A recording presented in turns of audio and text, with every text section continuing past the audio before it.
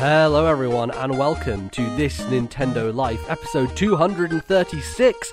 My name is NBZ and I'm in a bit of a Christmas mood, you know. I've been going to the shops and seeing mince pies and being like, should probably get some mince pies. It is the start of December. It is that time when you want to be eating those. I actually got sent a list of the best mince pies that you can buy in the UK, and I think I'm going to take a look through, maybe get like a few different ones and just try them. It's a good time, mince pies, and they're this weird thing, right, where they're called mince pies, but they're sweet, and to be honest, I still don't really understand that. There's probably some history behind it, but anyway, I'm here, and I'm not joined by Bally. He's not here to interrupt my mince pie theorizing, because, we had some timing schedule things. We had to kind of condense our recording schedule a little bit, which means that we didn't have time to do a What We've Been Playing segment when we recorded earlier. But I'm here to tell you about what I've been playing, and we'll get into all of that on the show today. But we will, of course, be having some more exciting stuff as well, because there's, if you take a look at the running time of this thing,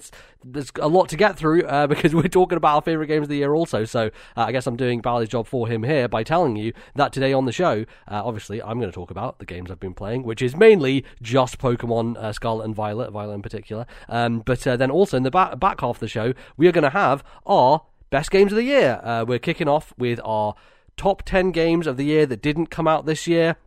I believe Goatee T Dakoti is now how we should now refer it to as, and that's a very fun time. So look forward to that. That will be Bally and I going through our individual top 10s of our games that didn't come out this year, but that we played this year and that we enjoyed. And that's cool. There's some cool stuff in there, and it'll be fun to go through it. But there's some other stuff that I wanted to get to. A little bit of housekeeping up at the top here. If you, listening at home right now, or in the car, or, I don't know, while you're doing your Christmas decorations, however you're listening to us right now, you could go to a computer/phone and go there and type an email address. That email address is thisnintendolife@gmail.com. That is thisnintendolife@gmail.com. And what you could do with that email is you could write in your favourite games of the year. Obviously, because we're recording a little bit early, we've had to truncate our timeline, which means that you don't have too long to send in those emails. So I'd recommend, as soon as you hear this episode, go ahead, send those to us, because our deadline is the 10th of December. I would say for Americans, the end of the 9th of December, because we usually record in the morning. So probably morning of the 10th UK time is when we're going to be recording our last episode of the year. And so if you can get in your list before then, that would be fantastic, and we'll read them out on the show. We had one in on this show, but we have had others come in more recently, so we'll be doing a big run through everybody's lists and breaking down what your guys' favourite games were. The other thing I want to shout out is I am doing a bit of a survey with everybody, so if you don't want to do a full email and write in, what you can do, which is simpler, is to go to our Twitter. Over there, I'll actually pin it up, I think, as the top thing, or I'll put a link to it. I'll put a link to the specific thing in the description here.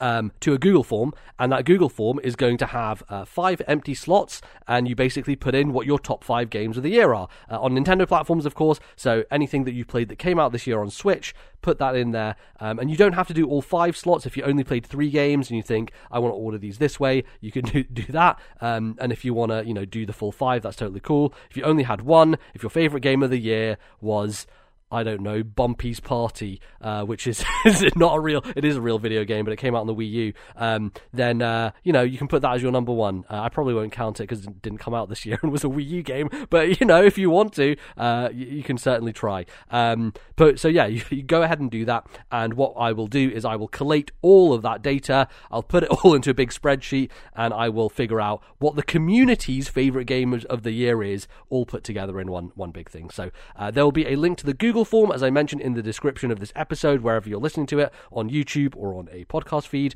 But also, you can go to our Twitter and find a link there if that is easier for you. And the points will be done on a kind of like reverse system where the number 1 game is going to get 5 points, and the number 5 game will get 1 point, and it kind of goes down. Number 2 game gets 4 points, etc., etc. That's how it works. Anyway, as I try and get my coughing fit to end here, I'm pretty much better now. It's taken like 2 weeks for me to do so. Let's get in to the show, shall we? Let's talk about Pokemon Scarlet and Violet. Last time I chatted with you all, I was about, I would say, 9-10 hours into the game. It was the first weekend it had come out. I'd played a good amount of it. I was enjoying it. Obviously, technical problems, still a big deal. And it's interesting, since then, Nintendo have actually come out and said something about it. They have gone to social media and said, hey guys, we know. Look, you're loud on the internet. You were being loud on main. And we thought, you know what? We should maybe listen to you this time. And so now the game has been patched. I have not yet patched it because my game is still in sleep mode at the moment, and I need to save. I'm kind of like at the end of the kind of main game, and need to go to some study or something and talk to some person, so I haven't saved and switched off yet, but as soon as I do that, I will. And hopefully that will help improve some of the issues people have been having. I don't think it's a performance patch necessarily. I think this one is fixing some bugs with stuff like the RNG that was happening and competitive stuff, which sounded like a nightmare, and some other like bug fixes and those types of things. The performance side of things, I don't know how much better they can make it, if I'm honest. You know, they didn't have much time, but also like there's something to do with foundations, right? Sometimes, like with games like this, who knows? I don't know how much involvement they had from other studios under Nintendo's banner. If that's going to be something they're doing now, do they give Monolith a call? Who knows what happens there? But I do think that it hopefully means Nintendo will do something about it, right? Like I think as a company, their image is very important to them, and I think part of Nintendo's charm and part of their aura is the almost like mythic status their games earn from a polish perspective. Like you look at something like Mario Odyssey and it's like, I played that game a long time and I like looked in every corner and nook and possibility and tried to, you know, see if there were ways to break it. But like, my God, that game is like polished to perfection. It's a shining diamond of a video game. And you just don't get that with many other companies, you know. It kind of like makes them stand apart. But it also means that when they put out projects like this, which are clearly less impressive, let's say technically, then it probably kind of tars their reputation in a way. And I would say that, like, obviously the Pokemon Company has a lot to do with putting these games out and saying, hey, look, we've got to make money, we've got to do this. But Nintendo are probably also like, hey, look, we've got a third of a stake in this thing. We can't have this continue to be like this forever. So I know we had to get it out on time, but look, let's try and fix this mess at least a little bit so it's like passable.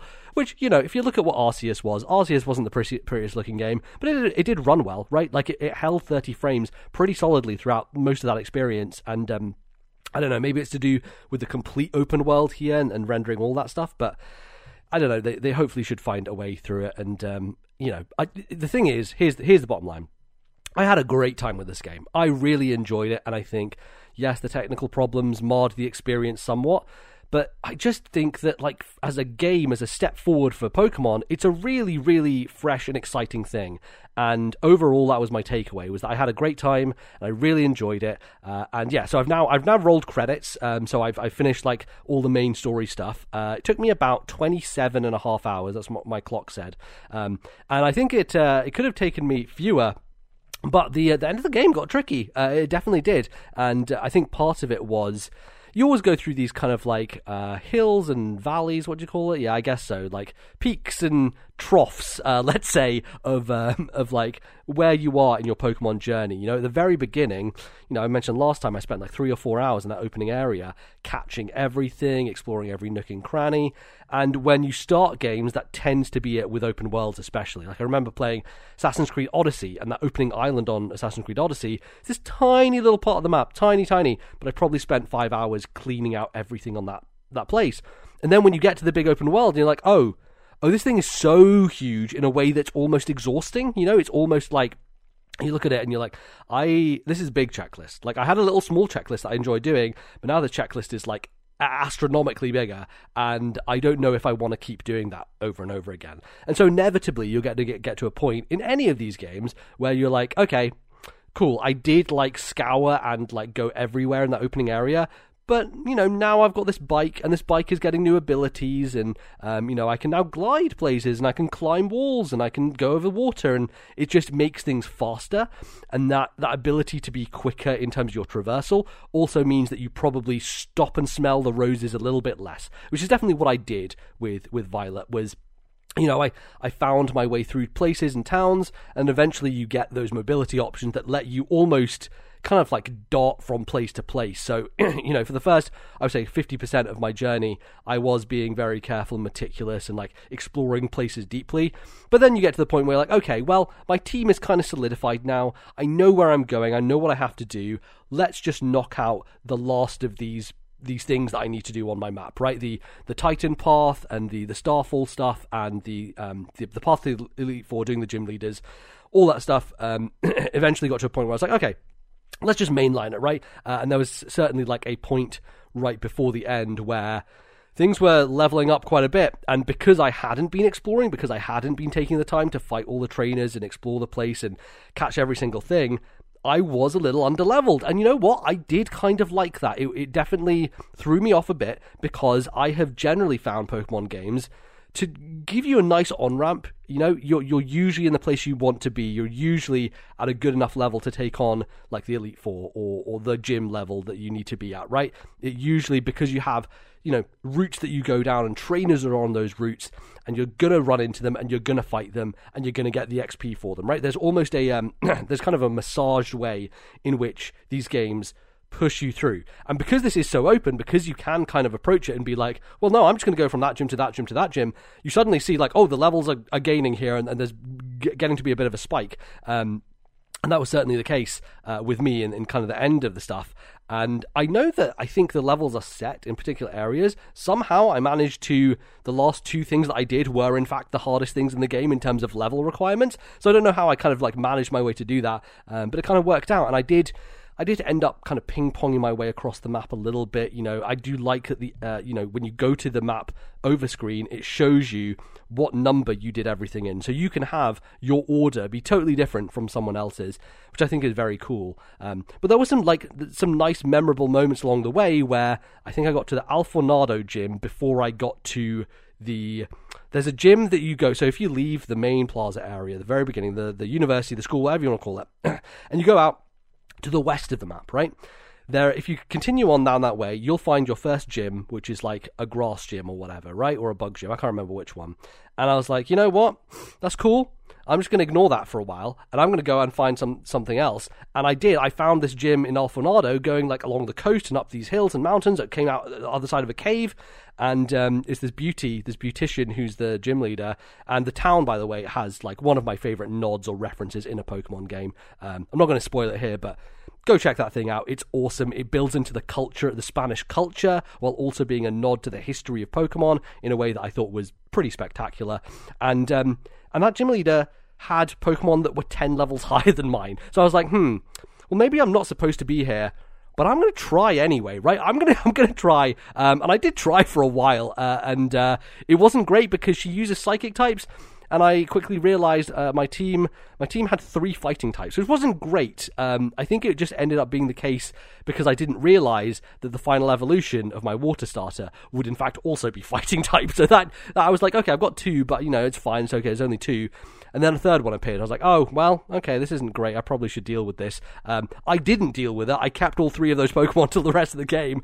So that wasn't a great choice on my part, and probably led into some of my difficulties. But I think it was nice. It was nice to not build like a team that was, I've got to be the most competitive, most like rigid team ever. I'm just going to go with the stuff that I like.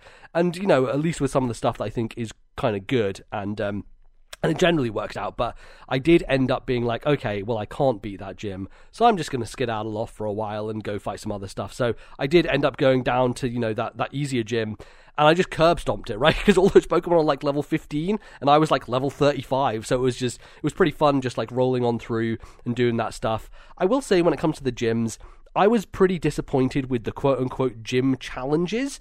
All of them were very, let's say, slight, I think they had nice ideas, but one of them is literally, there's this big oval, and this is the gym that I'm just talking about, the very easy one. It's like a rugby ball. It's like an olive. It's supposed to be an olive, a giant olive, and you just kind of walk into it, and it physics around the place, and you do a mini obstacle course with it to get it in a goal. And I can't remember if there's even a timer. I think there must be, but like, It wasn't really anything. You're just walking this olive around, and then you put it in a goal, and and that's it, you're done. There's another one up on a mountain. It's like, all right, we're going to do like a snowboarding thing on your Pokemon. So I'm on my Rhydon, and I'm going down. I'm like, okay, going through the gates. Cool. Takes about a minute, maybe a minute and a half, and then I finish at the end. I'm like, okay, that was it. That was the gym, the quote-unquote gym challenge. And I think it's interesting that they're trying to get different kind of gameplay styles into here, almost using the open world in a way, right? Like, that part of the mountain is one that you could just walk on usually, but they've now set it up with obstacles and stuff like that, right? Like, feels like they're trying to use the space in interesting ways, and yet it feels underwhelming. I think that, classic Pokemon games, when you think about, like, I don't know, Lieutenant Surge, which, as a kid, probably a lot of people had frustrations with that, or even the Ice Gym in Gold and Silver, the ice puzzles. I like those quite a bit, and I think they're much more involved and interesting, and, like, actually require thought as opposed to a lot of the quote-unquote challenges that you get in this game. I definitely think is a weakness. There's certain gyms where you do fight some trainers beforehand. There was one where I was just doing a dance. I was just like, they were like having an exercise class, and someone up front is like telling you to emote in different ways, and so you have to like do different poses based on the emotes, but you do it like you can do it multiple times, but you don't need to. And I'm like, I was never sure of like if I was doing it right or not. It was very weird, but I passed it first time, and I was like, well, I don't really know what to think of those. To me, it feels like, how in Breath of the Wild people complained about the dungeons not being real dungeons, right? And they're all based on this other stuff, and they don't feel as rewarding or as like visually unique. It's kind of what it feels like they've done with the gyms, where they're like, if I'm honest, aside from the gyms that I got stuck on a couple of times because of the difficulty level of them, I don't remember any of the gym leaders. I don't really remember any of the towns, aside from the specific ones like the one in the snow up top, because it's kind of like hard to forget that. They just weren't they weren't memorable, right? In the same way that I think those older Pokemon games had places that were memorable. And part of that is, again, the biomes and the open world, having this more, not realistic tinge to it, but a way in which it kind of flows together, and cities feel like they should be in these places, and there's less identity, I would say, in some senses. So I think that kind of leads into that idea.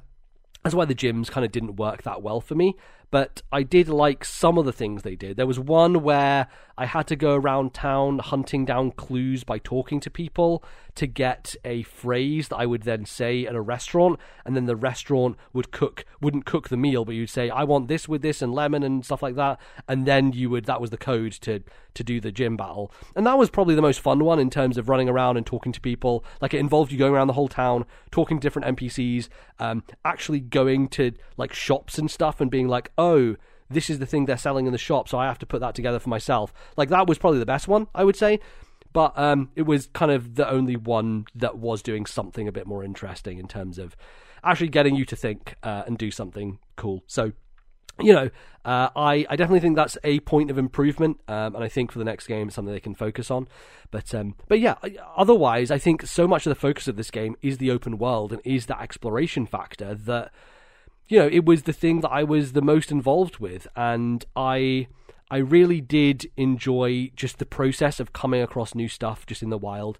You just run into something and be like, the fuck is this? It's like a weird vacuum cleaner, or like, you sometimes, for me especially, I would go into later areas, endgame areas, and I would come across Pokemon that were like, well, clearly there's an evolution that comes before this, but I don't know what that was because I didn't encounter it up to this point. So multiple times I would come across the evolution first and then the pre-evolution second because I just hadn't seen anyone use it, like any of the trainers or the ones that I'd fought, just hadn't come across it, or I just gone to it in a different order so that I was in tougher areas and therefore like higher level Pokemon versus the easier areas. So that was always fun, and it was almost a process of like working backwards in some sense. So one of my Pokemon that I found was Scovillain, which is it's basically it's a plant on legs with 2 hot peppers for heads, and it looks pretty dumb. But I was like, you know what, this is my kind of dumb, grass fire type. So I caught one of those, and that was part of my team. I managed to catch a Terra type. Hound, I believe Houndstone is its name. It's the dog that has a what the hell? It's a fucking funeral stone. What the hell do you call it? A headstone on its head, and it's a ghost type. And apparently that's been banned already, and I can kind of see why, because I was using one of the move that made it be banned. I did use that quite a lot at the end after someone had told me that. I was like, oh, I can see why this was banned. This thing seems fucking broken in a pretty fucked up way, but in a way that I appreciate, especially going through the single player. So yeah, that was part of my team as well as a Pawmot. Now, some of these evolutions, I think just finding out how to evolve stuff has always been a point of tension in Pokemon. I think part of it comes down to they want people in the playground talking to each other, being like, oh shit, did you know that you could evolve Feebas into Milotic by being nice to it, right? Shit like that. And it's really hard to figure that stuff out on your own. Like, would I ever have figured out that I had to have my little electric fucking mouse fighting electric thing run beside me for 1,000 steps to evolve? But fucking of course not, right? Like, who would have thought that? So I do think that I wish that they built in. I wish that the world had ways of me knowing that. Maybe there was an NPC that I skipped that said, "Hey, by the way, do you know if you run around with this guy, he'll evolve?" But I think that would be nice, right? Because there are situations where how the fuck do you figure out how to evolve certain Pokemon? Some of them are just like so esoteric and weird that you just have to go to Cerebi, or you just have to ask someone who already knows and they'll tell you. It would be nice, because there is a sense of someone like me coming to the game where, I'm there to just see new Pokemon and get surprised. And I don't want to go on the internet and search for how to evolve X, because then inevitably you just see the evolution for X right there, and that happened to me. So Ceruledge, which is one of the Pokemon that I was using, that probably my MVP for the entire game, Ceruledge, who starts out as Sharkadet, a little fire dude. As soon as I saw Sharkadet, I was like, this thing's going to evolve into something cool, I can feel it. So I caught it immediately. I was like, you're going to be on my team, I need a fire type, this is what I want. And then I come to find out that, looking up online, I was like, this thing isn't evolving yet. What do I have to do? There must be something weird going on. And it is one of those weird, you have to use a specific item on the Pokemon in order to evolve it. And, the only way to get that is to go to this one specific town and kill 10 Sinistea, I think, which spawn very infrequently outside that town, and get the crafting materials from them to trade to an old lady who will then give you an item which she doesn't tell you what it is before you have to do this task for her. She just says, I'll give you something cool. So, like, doing this entire little mini side quest to get this item for this Pokemon, I wouldn't have figured that out on my own, unless I was going around doing 100% of everything and just cleaning out the game. And even then, I don't know, would the item have said on its description, by the way, this evolves Sharkadet? I don't think so. It certainly, in order to get good Pokemon that I ended up having, I did have to, obviously go online, which is part of the experience, right? Part of Pokemon and its charm is that entire interaction kind of element of, with your friends. That's why they have two versions, right? They split it between the two. And I think it was good in the sense that I was on Discord asking people stuff and, trying to avoid spoilers in that way. So it can have its benefits, but also, I don't know, I do wish that there was a way in-game to figure out evolutions a little bit better than they have before. But I think the thing that surprised me a lot about this game is that the narrative's not game-breaking, it's not going to, blow your mind or anything, but considering the state of Pokemon and its narrative, I think that this definitely takes a nice step forward. And I think part of it is it invests in characters more so than anything else. You have the 3 quests that you go on, and you have 3 characters who are kind of associated with each of those. And they call them all rivals, and I'm like, I don't think that's really true. Nemona is definitely a rival, and you fight her a bunch, and she's the more traditional, you're going to fight against her, and she's just horny for battle. That's all she wants to do all the time. She's like, hey, fight me, by the way. I know we just fought, but let's fight 3 more times back to back. She's a demon. And I do like her a lot. I like her character design. I like her as a character. She's fun. But the other 2 characters are very interesting as well, and I won't specifically say who they are, or maybe one of them I won't say, but one of them is Arven. Arven's a really interesting character who probably has the most nuanced story in the game and kind of touches topics that I didn't think a Pokemon game would touch, which is really interesting. Partway through that Titan quest, I certainly was like, oh, I actually have a bit of attachment to this character, and they're doing a really good job of building them up to something and having an interesting backstory there, and definitely Arvin is kind of the MVP when it comes to the end game, when it comes to what's going on really, and going into the crater and all that sort of stuff. And I think honestly some of the best character writing in the game is this weird section at the end where you get into the final endgame area, and I won't spoil what it is or anything, but the tone is just like so wild. The music playing is like, what the fuck, am I in like Nier Automata or something? Like the vibe of the music is so weird, and I loved it. I thought it was fantastic, but I was like, what is going on in this place? Like it's really interesting, and part of that involves those three characters all coming together. Like once you've done all the three individual quest lines, all four of you go down to this place, and they, as you run along, they are chatting with each other. And what I realized was that I think the weakness in Pokemon writing tends to be that your character is mute, and so you're often having one-sided conversations, right? Characters will come up to you and talk at you, and it doesn't lend for interesting back and forth, because you can't have a back and forth.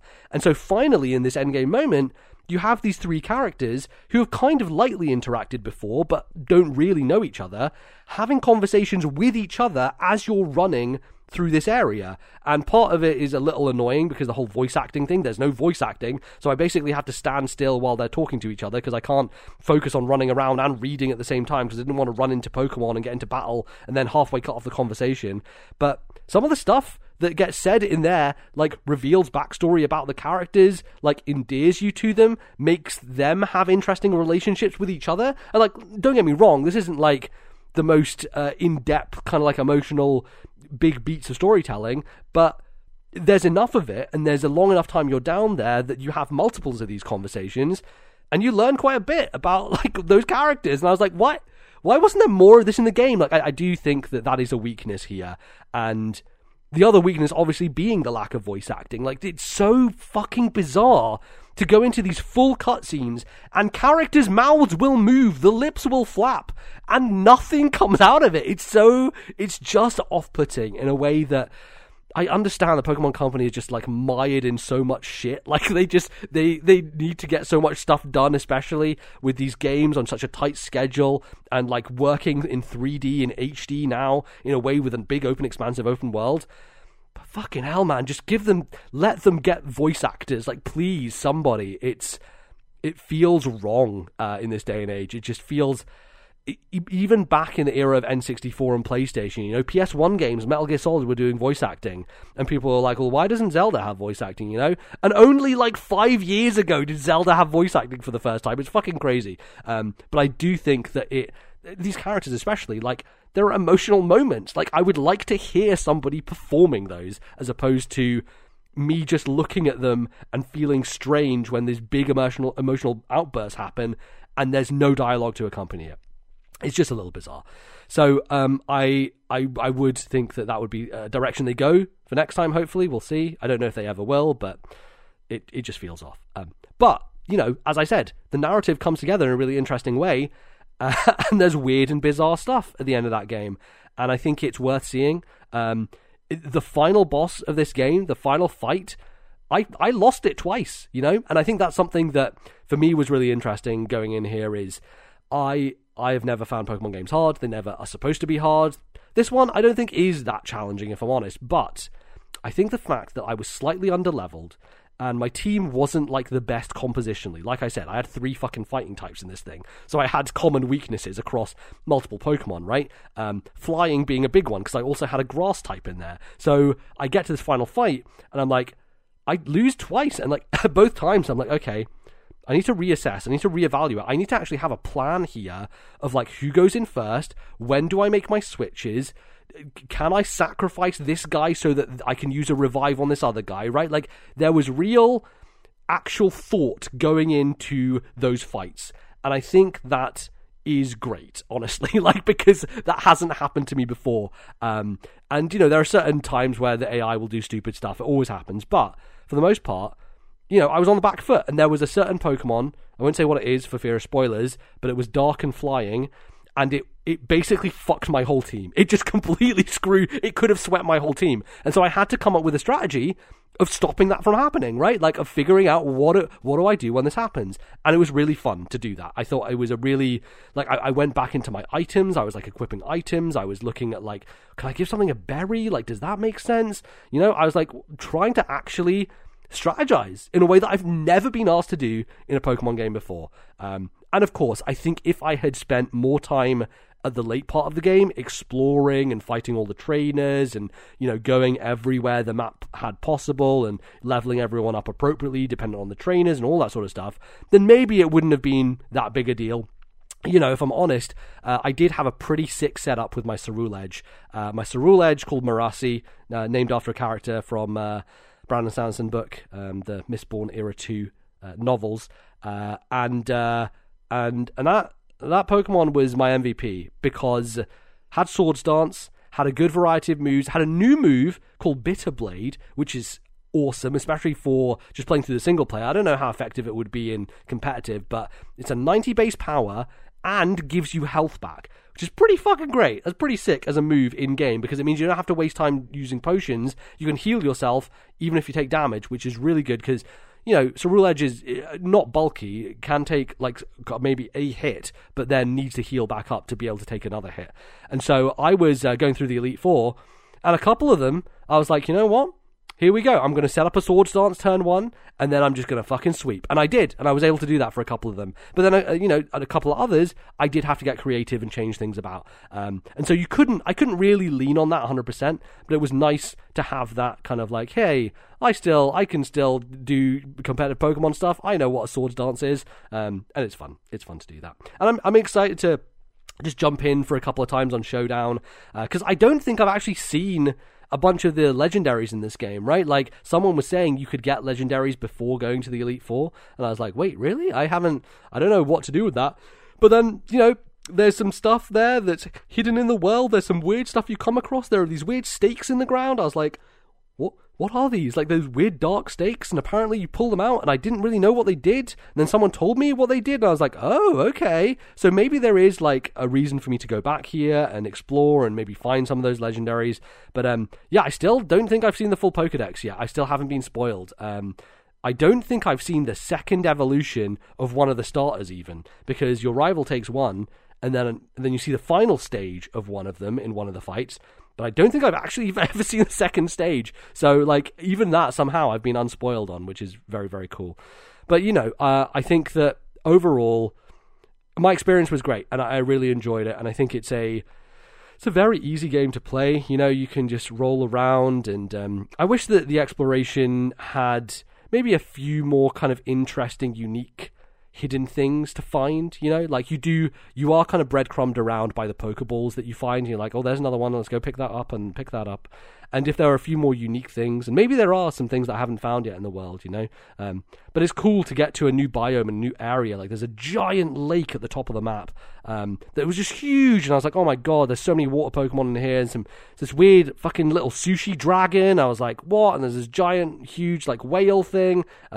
Loads of interesting Pokemon around that area, and, you know, I do think it's worth probably going around and exploring a bit more, and maybe finding some stuff. And, you know, I'm not going to catch them all, I don't think. You know, I said that with Sword and Shield. I was like, oh, I'm going to do this. And I spent 40 hours with Sword and Shield. I put a lot of time in that game.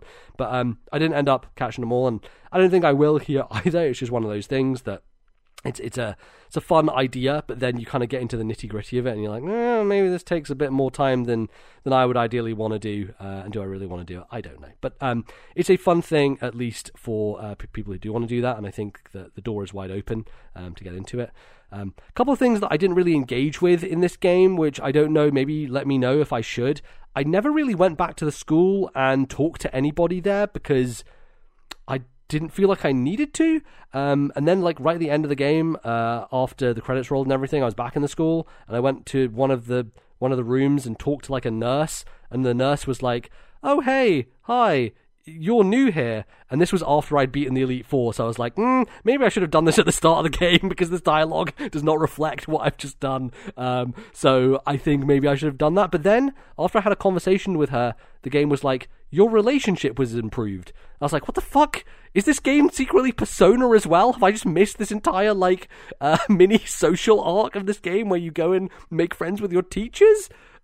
maybe, I don't know. Is that worth doing? Someone let me know. And also, I did talk about the TMs last time and crafting TMs, and I never really used it, if I'm honest. Like, there were a couple of TMs that I found from picking up, and I used those to teach moves, but I didn't really see a necessity to craft any of them. And obviously that's going to be something that's important for people further down the line, when you're doing competitive, when you're making move sets, all that sort of stuff. But I think in the main game, it didn't really have much of an effect on my choices and what I did.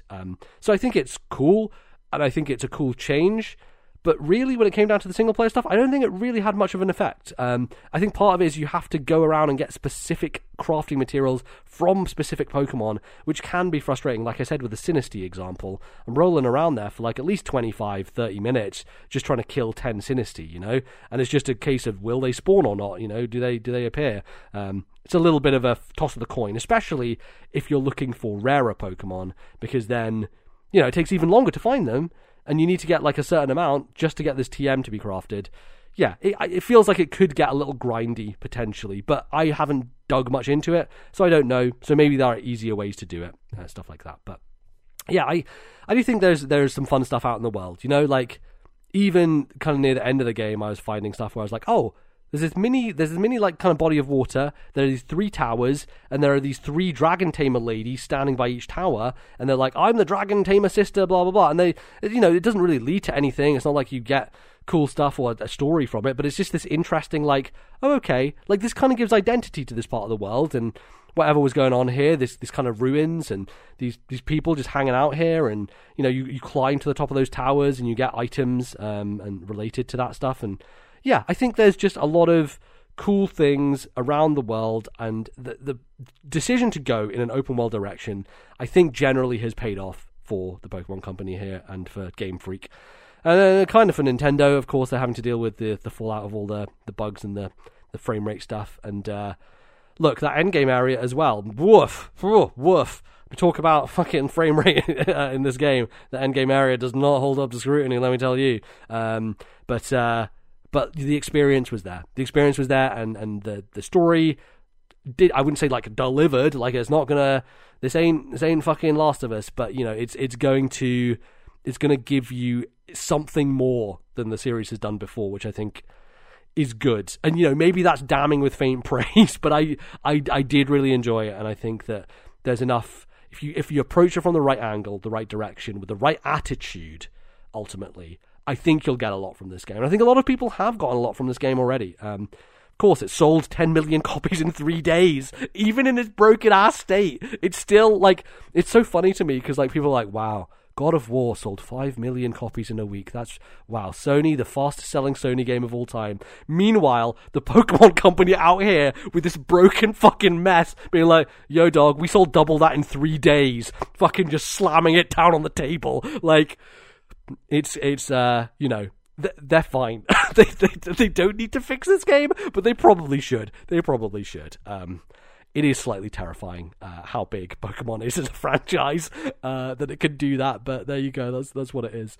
All right. Well, I think I have sufficiently talked through my feelings, my thoughts, my desires about Pokemon Scarlet and Violet in particular. I also am interested.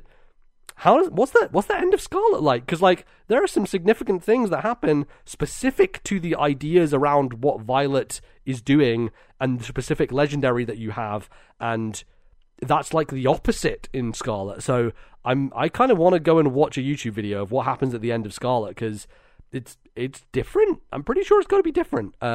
So very interesting stuff. I'll have to seek that out for myself. But I think look, I think most of you listening either you've bought the game because of course you were going to buy the game, or you were never going to buy the game because you were never going to buy the game. So is anything I've said of use in any way? I don't know. But at least I've got my thoughts on the table there. And it's going to be hard. It's going to be hard for me particularly to decide, where does this rank? Is this like up there as one of the best Pokemon games? I think in some ways, yeah. In some ways, yeah. And how does it stand up against Arceus? I think that's a decision a lot of people are making at this point in the year for their Game of the Year list. Is like, these two Pokemon games went in pretty similar directions, but excelled in different things. And, both very unique and both the boldest step forward that this developer has taken in a long time, despite all the issues and the baggage around it. I'm glad they're actually taking steps, right? Because if this had been a situation where they put out another Pokemon game that's just like Sword and Shield again, if it's just like another one and it's also a broken mess, then I think that's a massive fucking problem for Game Freak. Because then not only is the game boring and rote and repetitive, but also the game's fucking broken. So I think they, at the very least, they broke their game design and went in a wild different direction with it. And that is honestly the saving grace. Because otherwise I think they would have been fucking buried by everyone even more so. So it's good. It's good that they at least are innovating, or at least trying to. And all I ask is that Monolith Soft get to be on board. Look, I know Monolith Soft are they're the bedrock of Nintendo. They're every developer under Nintendo are like, hey, Monolith, can you help me with my homework? That's basically what they are. They're basically the smart kid in school, and they help everybody with their homework. But maybe we should help Game Freak cheat on the test instead of just helping with the homework. Maybe that should be the thing.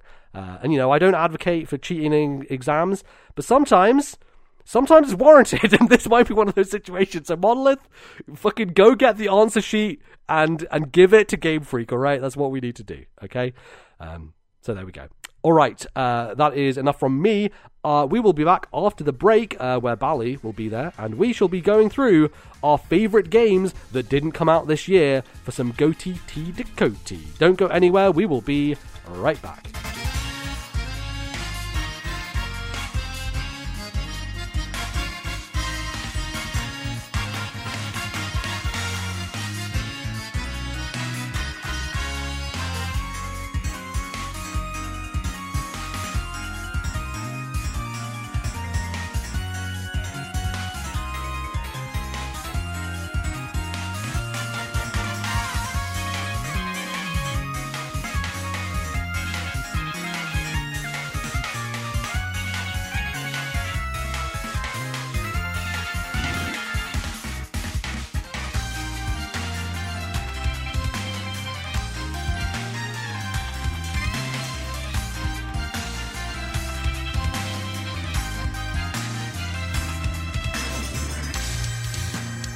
All right, everyone, welcome back to the second part of the show.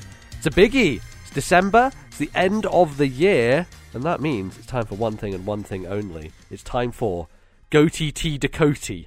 Yes, of course, the games of the year that didn't come out this year. We have decided to just go with that acronym now. It just sounds stupid in a way that fits the stupid long name that we came up originally with. So it is forever and forever shall be Goatee T Dakotee. As stupid as it is, games that we've been playing this year that didn't actually come out this year has been a stalwart part of the podcast, Yeah. Right from the off. This goes back to the days when we'd play 3 games that came out on Wii U in the whole year of 2014, and we're like, yeah. What are we even going to talk about at the end of the year? Yeah, so exactly. We're going to talk about the games that we played that year that didn't actually come out that year. And it was almost out of necessity in a way, right? And as the Switch now covers most of the games that came out in the year of 2022, there's still value in playing the old games that we are catching up on in our massive backlogs, and that we need to shine that light. Absolutely. And I know I've heard from our community, a lot of people, for them, this is their favourite kind of thing that we do, which is very nice, and I appreciate that. I think it's also because a lot of people who listen to podcasts and don't do podcasts tend to not play as many new games, right? A lot of people are playing old games all the time, generally speaking, I think, and so people are always catching up on old stuff, and it's a cool part of the show, and obviously people have their own lists as well, and we've got one of those today, because we're actually recording early, we haven't had time for people to write in, but we'll talk about that at the end as well, but you can write in with your list still, and stuff like that, and even if they're the old ones, if they're the non-Nintendo ones, all that stuff, you can keep writing them in, and we'll talk talk about them on the next episode of the show. And we have one from Wicked Gamer UK Alan, who says, "Wow, I can't believe it's that time of year again, and what a fantastic year of gaming it's been. Can't wait to hear you two discuss your list and duke it out for the game of the year. It's always my favourite episode, and the longest. Keep up the awesome work, and look forward to an exciting 2023, the awesome games that are coming out, and what's in store for the podcast. Here are my top 5 games of the year for all the different categories." So Alan sent us all different categories, but we're going to just do the Goatee T Dakota that he sent us for this show. So, number 5, Last of Us Part 1. Not sure what else could be said about this game. Lots of fun and solid gameplay mechanics. Number 4, Red Dead Redemption 2. I both loved and hated this game at the same time. I'm so impressed with the overall look and feel of the game. The mechanics are great, the story is amazing. However, the need to be so realistic just annoyed me after a while. It's a video game, but still, a game that everyone should experience. Number 3, Ori and the Will of the Wisps. Downloaded this on my Switch based on your recommendation and Goatee discussion. Nothing to add that you two haven't already said, but such a fun and beautiful game to get sucked into.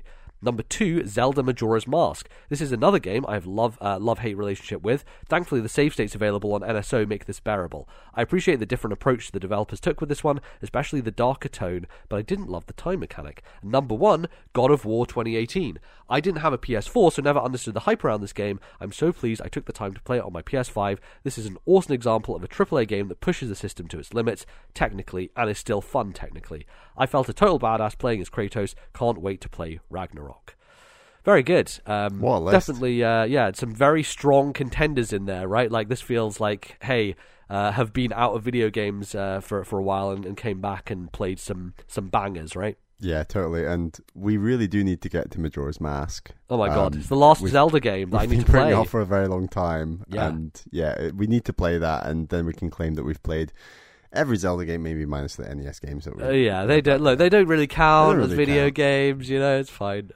I would like one day to do that thing where we play through them cooperatively on the Nintendo Switch online. That would service. be fun. That would be fun. Yeah. But yeah, like Last of Us Part 1, Red Dead Redemption 2, like these are both, I personally love both of those games. And then, Will of the Wisps. That was our goatee. That was our actual goatee from 2 years ago. Will of the Wisps, I think, is just the best Metroidvania ever made. Yes. I think officially. It's just exceptionally good. Someone at work beat it recently and was like, it's like one of the best games I've ever played. I'm like, yes, join the good side here, the Ori side, which is very exciting. And God of War 2018 was like the first non-Nintendo game I ever played.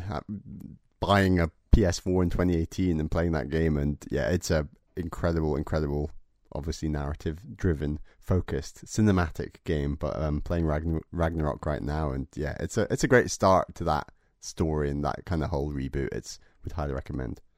Very good.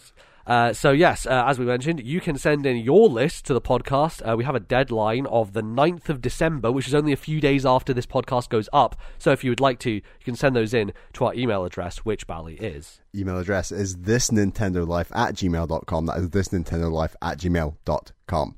Lovely, and we'll remind you of that at the end of the show as well. You can also hop onto our Discord, which is linked in the description, and post your list there as well. We'll be doing some call-outs earlier before this episode goes up, also to get your lists. But send them in. It's always a fun thing to look at the community and see what everyone is playing. Without further ado, Bally, let's get into Goatee T Dakota for 2022. What are the games of the year that didn't come out this year? We both have top 10 lists, individual top 10 lists. These cover every video game platform. So, stuff that we've played that's old, we kind of just lump it all together. If we played it on PlayStation or Steam or wherever, or even on Switch, even on GameCube maybe, who knows? We will put it all in this one list, and we have 10 games that we go down in reverse order, starting from 10 going down to 1, and we'll go back and forth between Bally and myself as we count down on our list, and then we might have some honourable mentions that we'll do at the end, that kind of thing. Before we jump into it, Bally, looking at your list, how do you feel about your Goatee T Dakota this year? For me, it's the kind of list that year on year, I think, gradually loses a little bit of quality each year. And I think that's just because coming out the gate in 2018 and buying a PS4, it was like, right, I want to play all the Sony, this Nintendo classics that I've missed out on. So like Uncharted 4 and, Last of Us Part 1 and all these things. And now that I've played a lot of those, I do think this list is arguably slightly weaker, but I still think it's an incredibly strong list, and I still had a great time playing these games. I should also say I think I played 15 games total, so this is my top 10 out of those 15. So there was only 5 games didn't make the cut. Yeah, I think as the years go on, our list started with stuff like Link to the Past on it, like Super Metroid, Exactly. and eventually you run out of classics. And for me especially, I find my list gets more and more esoteric as the years go on because... That's exactly what was happened to mine. Where Yeah, it started yeah. off very Nintendo, like you said, Link to the Past. Like I swear, like the old. I think I played Pikmin. Yeah, it was Yeah, Pikmin one of 3. yeah. I think I played the wrong year. And Yeah, probably. and games like what was I going to say? Like Metroid, Super Metroid, and games Yeah. like that. Metroid Prime, And then it became very non-Nintendo. So Last of Us, Uncharted, all these games, and now it's back to. I think all these games are on Nintendo platforms, to be honest, Right. now, which is quite interesting. Yeah. And yeah, this is much more kind of the deep cut on Switch, arguably. Awesome. Maybe that's an over-exaggeration, but we'll see. You'll see. Yeah, definitely. But I like that, I definitely, with my older game playing, tend to, reach out to weirder and more esoteric stuff generally. And so I guess that's because I end up playing that stuff. That's kind of what ends up on the list, which is fun. And I think it's good to give shout outs to games that otherwise wouldn't get the spotlight, I guess, from other places. So always a good time. Let's jump into it. Bally, how about you kick this thing off? What is your number 10 GOTY Dakoti for 2022? My number 10 is a game we both played at the same time earlier in the year, and that's If Found. Lovely. So this is... It's kind of a story about this character, and they're kind of in this queer community in the west coast of Ireland, which is just fantastic setting for a game that I don't think is really covered in games often, if at all, that I can even think of. Yeah, totally. And it's set in I think it's like set in the late 80s, early 90s. Or is it 90s, I think. But yeah, I think this... To be brutally honest, it's quite hard to remember specific story beats from There's a lot of there's a weird crossover with like a thing happening in space at the same time. I think Cassiopeia is the name of the character, Cassio. Yes. And they go through lots of you got to go through stages of their life, and this house and the community that they live with, and I think the family dynamics with the mother is very interesting, right? Like it's that whole like kind of out of touch but also like very conservative mentality that the older generation in Ireland has and don't understand, kind of like this kind of difference. I remember really strongly from this game the feeling, and this is the story is told through like this very almost like painfully artistic, it's got this real style to it, and I remember so clearly they articulate the divide between you can either live under your family's house, live under their roof, and sure, you'll be cared for. You'll have food on the table. You have all these things, but you kind of have to live unto their values, and that sucks. Or you can live in this house with other people your age, but the roof is leaking and it's freezing and it's miserable, but at least you are who you are, kind of thing. Yes, and exactly. I think it tells that divide quite well, and there's not a ton of games that have done that I've played, and I thought it was just a really unique kind of game, and really nice that games like this are on Switch. Yeah, I think it's a really fantastic one. And for me, it stood out because of the art and like the music that went along with it, and the characters have a band that they play in, and so that kind of like builds into the story in some ways, and the way that it like flashes words on the screen, and the things it does with, it's almost like music videos in some senses, some of the sequences, and I think it's just a very visual way of telling a story in a game while also having very important things to say, and it being just a story about marginalized groups that we're seeing more and more of these days, which is great, but generally doesn't get as much of the spotlight, and doing storytelling in a way that I think only games can, which is very, very cool. Very cool game. Lots of the touchscreen stuff I remember a lot about this game, right? Of like your erasing and your changing, and when it comes to identity and the erasure of trans identities or of queer identities generally in that era, that period of time, but also still relevant today, right? Like you look at the world and fucked up things that are happening, and you can clearly see things haven't changed that much, and it's quite frustrating and sad, but it's cool to see like the joy that those communities find within themselves and amongst community. So it's kind of story of found family versus family, right? Which I think is very well done. Yeah, it's excellent. Very good. My number 10, is a game that I tried to get into, and Bala, you were raving about this, and it took me a while. I think I bought it when my new PC came in. I was like, I don't think I can get into this, I'll try it later.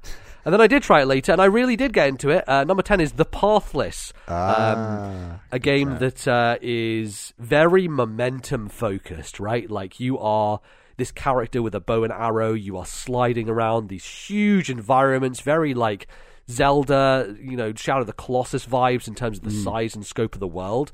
But it has to be big because you're moving so quickly through it, right? Your character is using your bow and arrow to hit these dots, these points that are scattered around the world, and your timing is very important. So you kind of like wind up a meter, and you have to be able to hit it in the right timing to give yourself enough momentum to move forward, and you can kind of like fly through the air. You have your, I guess, is it an eagle? It's like character? A hawk, yeah, an eagle, yeah. Yeah, this hawk that gains elevation, doesn't just glide, which is mad. It's like I love how you upgrade your eagle, your hawk, to the point where you press a button and the hawk gains verticality just from that button press, like a double jump, and you can just keep upgrading that to the point where I think you can do like 5, 6, 7 jumps like in a row, just gaining verticality and then gliding to the point that you want. Is so cool. Exactly, it's very much I think Rivali's Gale. That's a good comparison. Yeah, pretty much, and I think that it takes that mechanic in a really fun way where you are able to get up to high vantage points and then look around the environment and try and find like spaces which you can explore and places to go. I know you did a lot of exploring in this game and found a lot of kind of like the bonus stuff. I didn't. I tended to kind of main path it. And I think part of that was like sometimes just finding some of those areas I found a little tricky of like where exactly are they. They do a decent job with like the coloring because you're like looking for a specific like bright color. They really emphasize getting to high places and then looking down at where you see a little bit of coloring, and there's I think I see a little bit coming out of that cave, and then I'll go and glide to it, explore, and then come back, kind of thing. Right, because that felt very Breath of the Wild. I really enjoyed that about it. Yeah, you're activating towers basically, and so you're finding these almost relics that you then slot into these towers, and you need a certain number in order to open up the next level of plateaus, basically. Exactly. It's basically like this sequence of like 4 or 5 plateaus that kind of lead up to the top. And then near the end of the game, you're on the sort of top plateau, and you can look down on like the other 3 or 4 plateaus below you. It's just so incredible. Because when you're on those, you can never really see the plateau above you clearly, but you can see like down onto the ones behind you, which is very satisfying. Yeah, it's really smart from a visual standpoint. And like I think for me the puzzles got a little bit rote after a period of time. It's like a lot of like Zelda style, shoot it on a mirror that deflects to another place and like shoot it through these holes and through the holes, and some they were fun and I thought they were good. For me they didn't lean into the strength of the game, which was the movement and the speed, and it felt weird oftentimes just walking at regular speed doing those puzzles, because I'm like, oh, this is not how this is supposed to feel. But also like sometimes I'd want to be quick in those puzzle areas and move from side to side, but you run out of your juice very quickly because you haven't been shooting those targets around those puzzle areas. So it was this weird mismatch for me that didn't quite work. But the thing that really stood out with the boss fights, I thought those were tremendous the whole time, right? Like they have these phases where the first phase, you're chasing them down and you're shooting them as they're running, and they're this brilliant kind of spectacle of like these like things on fire and just kind of like running through an area. And then each individual fight has its own mechanics, where like one's in an arena kind of like bullfight type of thing, and one's like you're going around this kind of cylindrical tower while it chases you and tries to get you through gaps and things like that. There's a huge amount of variety in the types of animals that you face in those fights, but also the mechanics that they bring along with them. And I thought all of them were excellently done and had great music and really good atmosphere and all that sort of stuff. So really brought it up in my mind. I think The Pathless is a really well-made thing. And, I think initially I found it hard because the momentum stuff was tricky to nail, right? And I was trying to nail it perfect where, you can get a full circle of momentum and that will give you some kind of boost. But if you nail it the halfway point, you get like a bonus boost and it's even faster. And I think I was just trying to do that bonus every single time. And at the very start of the game, you're just not used to it. So you're not able to get that rhythm, that kind of like movement underneath you. And so it feels like I kept failing at it. And so I was like, oh, I'm just losing my momentum now. So I think it just takes a bit of time to get used to it. But once you do get used to it, it has a real sense of forward movement. And I think it's it's very, very good. So yeah, Nice. it's a solid game. I like the Pathless a lot. Number 10 on my list. My number 9 is Fall Guys. Oh yeah. Yeah, this came to Switch, although I actually played it on Series X, but I mean, it became free to play, essentially, is what I should say, and I just had such a great time with Fall Guys. I think it was made more positive in my mind by the fact that I managed to actually win a solo match, and record it. And I put it on Twitter, and it's just the most like lucky, fluky kind of got basically my character got walloped to the finish line, more or less, and it was very satisfying. But the grind to get to that point, and like the feeling of just tense, tight platforming moments that you are playing against these other players, and then the feeling of like, I got knocked out again. Yeah. And then we did a bit of like teams together, and that was very fun as well, where we're like egging each other on, like, come on, you can do it, you need to finish it. Oh, you were one person short, and then you're meeting the finish line, and then seeing how good people got at this game after that kind of noob drop-off point, after about 2 or 3 weeks after it became free to play, and I was like, wow, Fall Guys is really hard now. So yeah, I was very satisfied to be able to actually beat that game. Can you quote unquote, yeah. Quote unquote, beat that game in the end, and it was just a really fun time. And like, as we said before in the show, like we kind of rate ourselves as like 3D platformers, so to actually have like a free to play multiplayer game that's focused on that idea, I think we felt like, you know, this is our own authority being challenged, and we need to show that we are the OG Nintendo gamers who are into 3D platforming. So I think that added an extra level of spice, and yeah, I just had a great time with Fall Guys.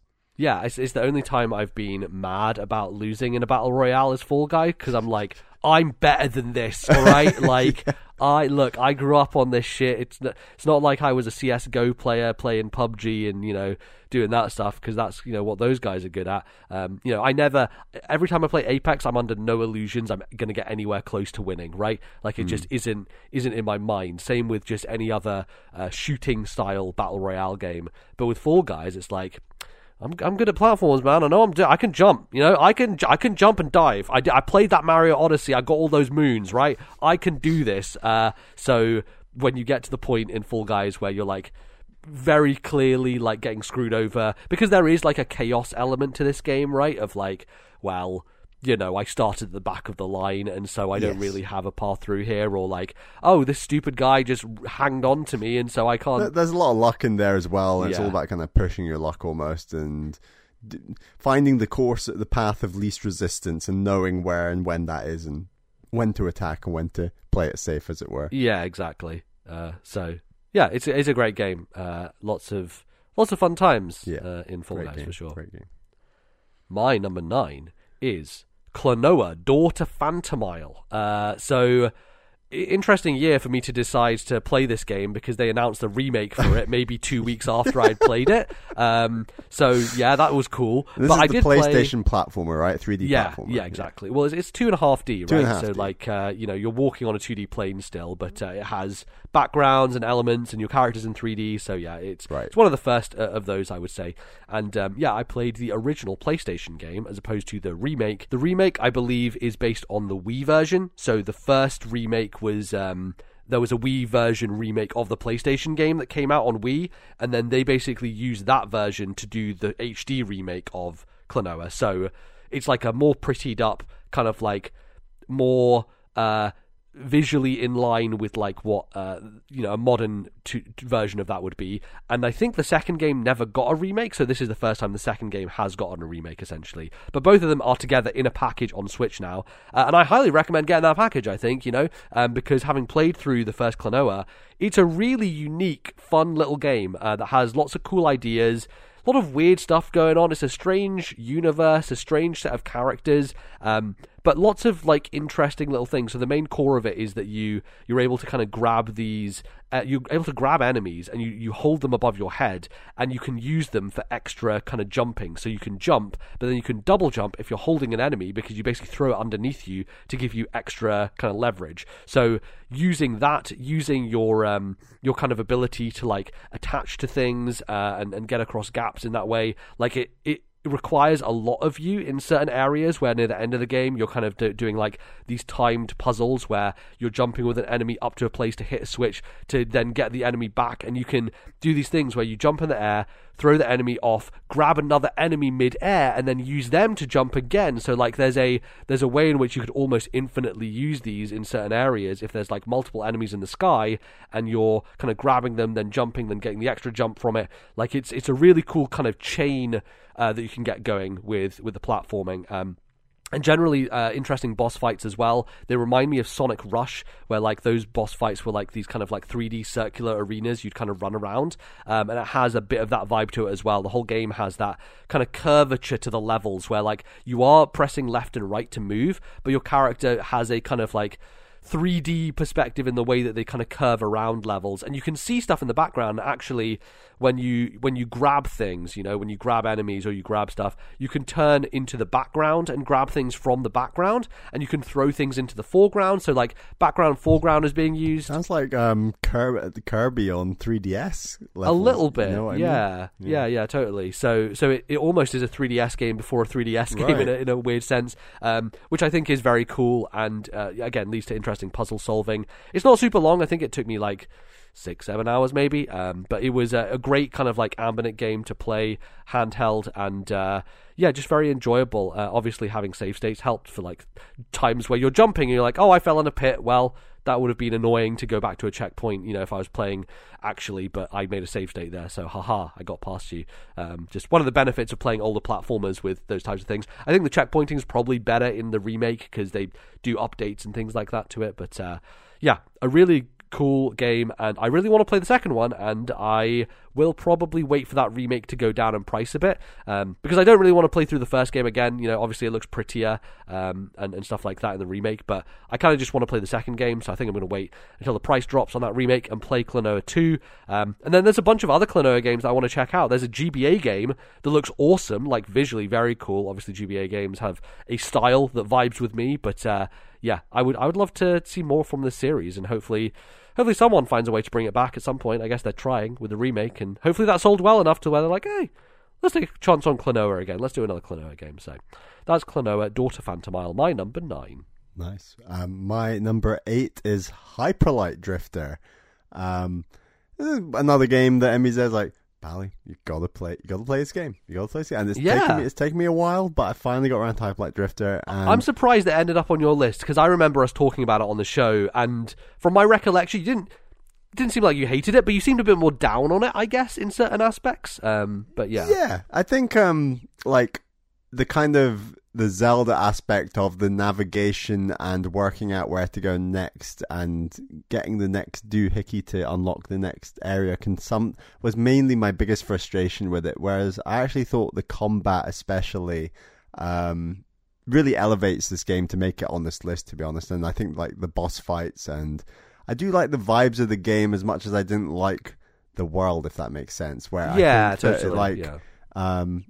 I think the game thinks it's a very lean, elegant experience, and I just think it lost a bit of that in some of the more finicky, unusual navigation issues that I struggled with a little bit. But combat-wise, like this must have been one of the first games, if not the first, to do the whole attack physically to gain long-range moves, you know, like to gain like shooting, and what is it, like a gun you get, or like multiple different guns. Yeah, you have a gun in Hyperlight Drifter, so it's this fun like not risk reward, but it's kind of like gives you additional options where the game has a very rhythmical sense to its combat, where when you first start playing, you walk to an enemy, you're like slice, and you're like, oh wait, the enemy hits me while I'm still attacking them, that's bad. So you get into this rhythm of like slice, dodge back to the enemy, slice to finish them. So there's this like, you can't kill them with one combo. You basically have to like do a couple of hits, then get out of their way, and then come back to finish them off.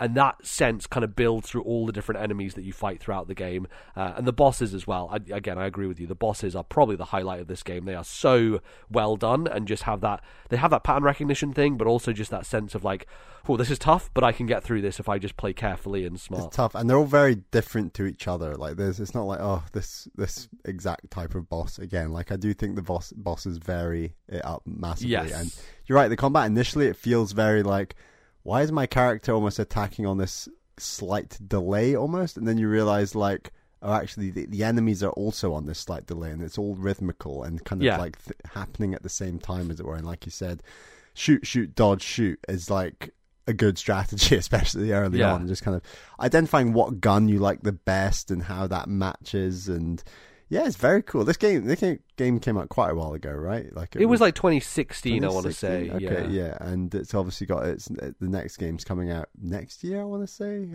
Right. Well, it's currently in.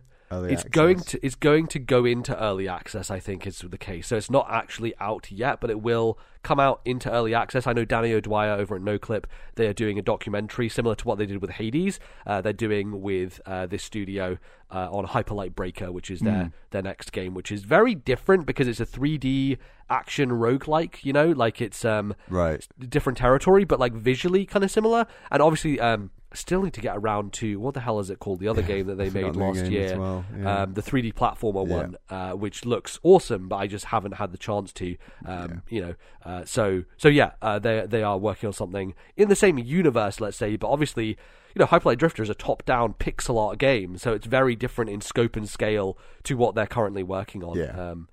But if you like the combat of games like, I don't know, Death's Door recently and stuff, like this is definitely, Death's Door is 100% like taking directly from this game with like the whole shoot and melee attack combo thing that's going for. And I personally prefer Death's Door, but I still think Hyper Light Drifter is a very good game and would highly recommend it. And yeah, it definitely deserves to be on this list, even if it is a little lower down.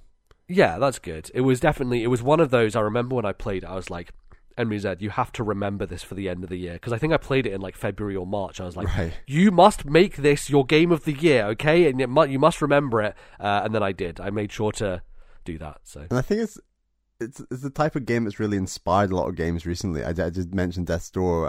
What's the Unsighted? You know, like another one that has a real focus on combat. Totally. As much as that game's strong in exploration and other things, but like I think the kind of like Zelda style, but with a focus on combat style of indie game has been quite popular at the last few years, and there's definitely more to come. And I feel like this was one of the first who kind of like went for that genre, so would definitely recommend. It feels like they also have like a bit of a Souls crossover as well, right, in terms of difficulty and things like that, you know, like there's definitely that blend there of this type of combat. Often generous checkpointing, but very brutal bosses. Exactly, yes. Yeah, they kind of like put you up against the wall because they know that they can throw you against the thing hundreds of times and you'll be okay with it. I generally fall on the side I think you do as well of like, I would take Unsighted over both Death's Door and Hyper Light Drifter just because of its kind of like puzzles and dungeon stuff as well as the excellent combat, because I think Unsighted has fantastic combat alongside that stuff, which is kind of what elevates it for me. But I agree. Yeah, Hyper Light Drifter is great. Glad to see it on the list. My number 8, could you tell this is a year where I got emulation handheld? My number 8 is Final Fantasy Dawn of Souls, the very first Final Fantasy remade on the GBA. Wow. Cool. A cartridge that I remember seeing so many times when I went to WH Smith's. Like, my memories of going to WH Smith's are seeing those... I can't believe WH Smith sold Game Boy Advance Mate, games. they did, like, they had a whole wall of those NES games on GBA, and I was like, those look old and poopy, I don't want those. I think they were like 10 to 15 quid as well. They were like, they're pretty cheap. I think, end. they were 20 quid, which I think even... Back then, for NES games, come the fuck on. 20 quid for Metroid 1? Like, a bit of a joke, let's be honest. What a moneymaker. You know, I could have unlocked Metroid 1 if I'd played Metroid Prime or whatever, right? But anyway, I remember seeing this cartridge, Dawn of Souls, a lot, and I remember looking at the back of the box and being like, wow, those sprites look so good. Because, like, you know, I love Fire Emblem and Pokemon, and, like, sprite art, even back then for GBA games, I was impressed by. I remember looking at the back of the box and seeing some of those bosses and be like, holy shit, this looks amazing. But I was just a bit intimidated, I think, by the idea of what Final Fantasy was. I hadn't really played RPGs at all, you know? And so it took me a while to eventually get to the series and play Final Fantasy games and get into them. And then I was like, you know what? I should revisit. You know, as I've stated on this podcast many times, one of my life goals is to play every Final Fantasy and every Dragon Quest, right? And so I decided, hey, let's go back to the first one, this GBA remake, which is in my wheelhouse, right? Like, if I play the NES Final Fantasy, I don't think I'd have a very good time. But the idea of this GBA remake, where it's visually kind of speaking to me, I thought, you know, this is the way to go. And I absolutely loved it. I think it is so cool as a kind of piece of history, as a look back on what Final Fantasy was before it had an identity, right? Like, did they mechanically change much? They definitely made it easier, right? Okay. Like, I didn't have that much trouble. It wasn't a difficult game, and I think that's different from the NES era where all these games were fucking impossibly hard. So it definitely feels balanced in a way that it's much more approachable. But for me, the identity of Final Fantasy is so much built on Moogles and Chocobo and, like, the Sid is a character who always comes back, and like all these, like, there are tropes and there are things about Final Fantasy that has formed its identity in a modern era, and back then they didn't have anything. So what was Final Fantasy? Well, it was a fantasy-based game, which meant you got dwarves, you've got dragons, you've got, like, elves, you know, these races that don't really carry through to Final Fantasy in the future, you know. They're very generic, typical fantasy races, and, you know, eventually in Final Fantasy XIV you have, like, the Lalafell, who are, like, the short characters, but they're not dwarves, you know, and you have characters with long ears, but they're not elves, and they have their own markers and, like, identities for these types of races, but back then they were like, no, you're just going to go underground and there's a whole dragon kingdom and there's the king of the dragons and you're going to do a thing for him and go off and do a dungeon, you know, and that's going to be what you're going to do. And I thought it was very, very interesting from that perspective. It's obviously like an old game in the sense that its design is like, hey, go and do this for this guy and you have to find this person and we're not really going to tell you where it is on the map, so you probably have to use a guide. And, you know, I'm someone who grew up playing with game guides, right? We did that with Wind Waker constantly, and I kind of have we're terrified of difficult games. Yeah, totally. And I kind of have like a warmth nostalgia for like using a guide to get through a video game, and so there's a fun kind of thing in finding a really good game guide and just like going through and playing the game alongside it. And that's kind of what I did with this game. Like, there were moments when I was playing on the train where obviously I didn't have access to that, so I'd just be like walking around a dungeon and being like, I think I can get through this. It's probably more difficult, but I can probably find my way. But then coming back home and like opening up the wiki page for the original Final Fantasy Dawn of Souls, and I love when you see like the full map of a dungeon. You're like, oh, finally it's zoomed out and I can see everything.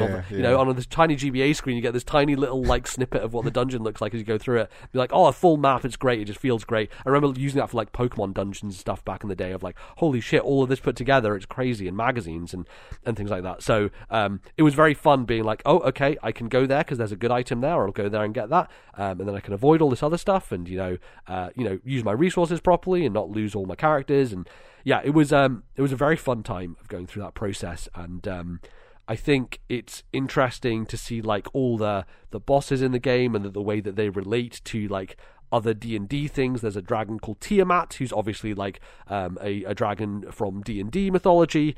All that sort of stuff is interesting, and you see the links and you see the origins of it. And the sprite work is just impeccable. Combat system, very fun. Like, you have this system where you go to shops and you have to buy spells from the shop, and depending on what your character is, what their magic level is, you can either use it or not use it. And like, I had a mix of, I had a healer, but then I also had a red mage, and the red mage could do both healing and attacking magic, but could never get to the pinnacle of either, so they could never use like the most powerful attacking spell or the most powerful healing spell. So I had to kind of find trade-offs for that, and it was really cool. I really enjoyed it a lot. And that GBA cartridge, Dawn of Souls, actually remade Final Fantasy 1 and Final Fantasy 2, so I do want to go back and play 2 now, because I think that version of it, that GBA style, really appeals to me and speaks to me on a visceral level. So I will go back and play Final Fantasy 2 in the Dawn of Souls collection sometime, hopefully next year. Is the first game worth an HD 2D remake?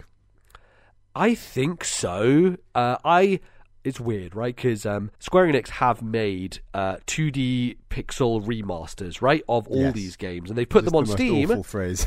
which is just nightmarish, yeah. And the text is bad and all that sort of stuff. Like, I would much rather they just ported the GBA versions, if I'm honest, because they look way better and play similarly, probably. But they're my preference, and I don't think that will be the case, just because they're treating these in a way as like a collection. Like, I imagine next year on Switch we'll get the collection of all the Final Fantasy games, probably 1 through 6, essentially, like on a cartridge, and they'll charge $60 for it because that's who they are as a company. And that's probably what they're going to do. But do they go back and HD 3D one of these games? Probably. Like, Final Fantasy 6 seems like one they could do. Final Fantasy 4 seems like one they could do. I don't know. I think one of them could get the treatment, but I don't know that the first 6 one would will. be cool. Although 6 is the one you want. You want the 7. You want the 7 remake kind of treatment too, don't you? So you do. But I doubt that will ever happen. But anyway, no. Square has decided who their favorite child is, and we know who they are, and never are they going to change. And he's got big blonde spiky hair. Yep, and a big sword. And a big sword. So, He's got a big there sword. you go. So yeah, Final Fantasy, I'm really surprised. Very, very much enjoyed it, and it was one of those like comfort RPGs where I'm on the train, I'm listening to a podcast, and I'm just grinding, man. I'm just killing some things in a dungeon, and it felt real good, looks real nice. Great little game. There you go. All right, my number 7 is Mario Golf on the N64. Oh hell yeah! Here we go. On Switch Online. The king is back in your hometown, I guess. Exactly, and yeah, I was so like, this is one of my favorite games of my childhood, and played a lot of it on the N64, and have a lot of nostalgia for this game. And you're always worried that when you do return to a game you have a lot of nostalgia for, that you're going to be a little bit taken aback by how much it's aged poorly and doesn't feel great or anything. And as much as the visuals for Mario Golf do look very 1998 or 9 or whenever this game came out, mechanically it really does hold up. And this is like a thing we keep returning to with these N64 games. We're like, yep, graphically they're looking a bit old, but honestly, mechanically they are holding up really nicely, especially the Nintendo made one. I guess this is Camelot, but like, this game, coming off the back of Mario Golf on the Switch from the previous year, for last year, I was just on such a downer just how bland and boring that game was, and Mario Golf on the N64 just made me like fall back in love with like golfing games, and in particular kind of the more cartoony golf games, I guess. And I just really enjoyed both the tournaments, but especially for some reason the match play just really wasn't something I really remembered from my childhood, but like the match play with these characters, that's how you unlock characters, is you beat them in match play and then you unlock that character. So the progression with the difficulty of these characters that you're playing in match play was so perfect to my skill level, to the point where I'd say against Wario, which is one of the earlier characters you play against, like I'd birdie a hole, then he'd birdie a hole, then I'd birdie a hole, and we would get to like the 18th hole, which for match play doesn't happen often. So like we would get to the 18th hole knowing whoever wins this hole wins the entire match. And there was this like this tension felt like I was playing a real player, honestly. Like, and I don't know whether it's the AI just reading what I'm doing or whether it's predetermined. I have no idea. But there was just something about the difficulty level that was so perfect with so many of those match plays that I just had such a good time with this game. And I even unlocked like the final course of this game, which I don't think I ever did as a kid. So my skills have improved. Yeah. And God, it was just so satisfying, so nostalgic, but loved it. Now, here's the thing. Were you tempted in those kind of like final moments when it came down to the last hole? Were you tempted to use save states? Did you use save states as you went through this? Did you feel like you had to, or did you not kind of like I don't think I used any save states once, honestly. Wow. Yeah, not within a round for sure. I obviously did it like saving the game regularly between rounds. Yes, No, I definitely wasn't tempted. And yeah, I think, and had I needed to use save states, I would have definitely felt a little more negative about how difficult and tough like those holes were. Right. Yeah. But yeah, because the final course is like they design a whole hole based on like the sprite of a Goomba or something, and then the actual hole is like the green is like a tiny green on like the Goomba's eye or something, and then so basically the final course is just, it looks incredible because you got all these Nintendo characters that you're actually playing golf on, and different, like you're playing like teeing off from Yoshi's tail and this kind of thing. Like it's just silly, but like as a result, the greens that you're aiming for are often so small, and they're incredibly flat and hard greens that you can like, your ball can easily bounce off into like the sea basically, and it's an incredibly tough course. But I've still not won on that course, like it's just too difficult. But I just had a great time overall this game, and yeah, it reminds me that, you know, going back and playing your nostalgic games can have a huge payoff when it's done in a good way, and this game really hit those vibes for me well, because I was definitely nervous that Mario Golf wouldn't have held up quite as I had hoped. Yeah, and I think like the Switch Online service, and especially the emulation of N64 games, seems quite good. It's pretty good, yeah, for sure. Yeah, there's kind of like a cleanness to it, right? Like it's obviously N64 games had like lots of jaggies and things on CRT TVs, and all those games were built for those kind of monitors in terms of like what they looked like. But I think a lot of them hold up quite well. Playing stuff on the Steam Deck now, stuff like Snowboard Kids looks very clean and sharp, and especially when you go back to YouTube videos to look at like what it did look like on the N64, it's they definitely have a bit more rougher edges, but I think those games can hold up quite well in a modern emulated environment. Let's say. And we can definitely play like multiplayer N64 when like Pokemon comes out, right? Yeah, we can play. We can play the single player campaign through together on our Switches, right? Yeah, I believe so. But also you can play against each other and stuff like that. So yeah, looking forward to that. It's very well done. All right, my number 7 is one that has already appeared on your list. It is Fall Guys, which I absolutely loved. I had such a great time playing this. It is, obviously you're talking about how you're finishing the Overwatch Battle Pass. This was the first Battle Pass that I finished, was Fall Guys. Absolutely delightful game that is also equally made me frustrated and mad, as I already mentioned, right? Like I got to so many points. Like I remember one in particular, the Jungle Run one, where like you're going through the fake doors. Oh, yeah, bouncing on those goddamn lily pads. Yeah, bouncing on those, but like the finale, which is like, it's basically like the temple in what do you call it? That kids show we used to watch, the Monkey Island, whatever the hell it was called. Yeah, I can't remember what it's called. Yeah, and you're like going through these doors, and some of them are fake, some of them are real. And like I was ahead of the pack, I was like right there, and it was the first time I'd played it, so I didn't really know what was going on. And I got to the end, and I bounced on the lily pad, and I was like an inch away from getting the crown. I didn't realize I had to hold on to the crown to get it. So I was like right there. I was like, oh no! And then I fell down into the water, and a couple of people came after me. They missed it, and then a fourth person came, and they're the one that got it. And I was like, fuck! I was so close.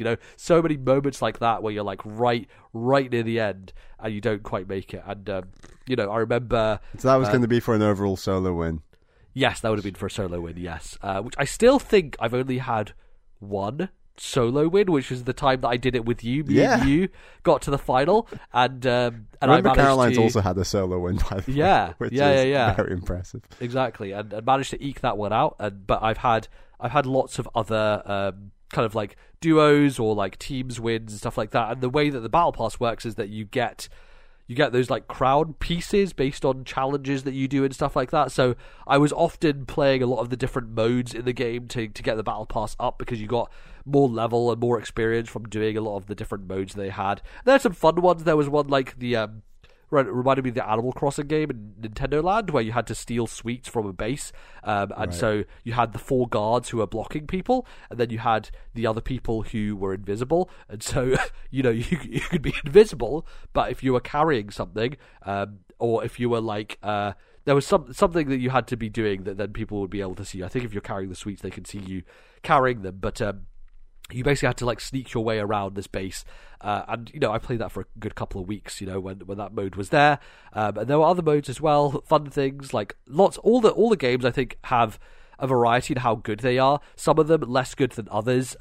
Definitely got frustrated with certain ones, like the volleyball one where it's 1 versus 1, and you're like against this other person on the other side, and it's like, oh my god, it's just so random, it feels like, in a way that some of the games are very weak, but the strong ones are just so strong. Exactly. And it was one of those, like, for a month or so, every night I was like, let's play half an hour to 40 minutes of Fall Guys, and it was always a good time. I always had a great time doing it, and I was playing on Switch as well as PC, so I was bouncing between them and having the cross-play thing where you can do that, and also like playing with you when that was possible. That was a good fun time for us both, like going for the wins, but also sometimes doing a bit of together stuff, and I would like to do a bit more of that.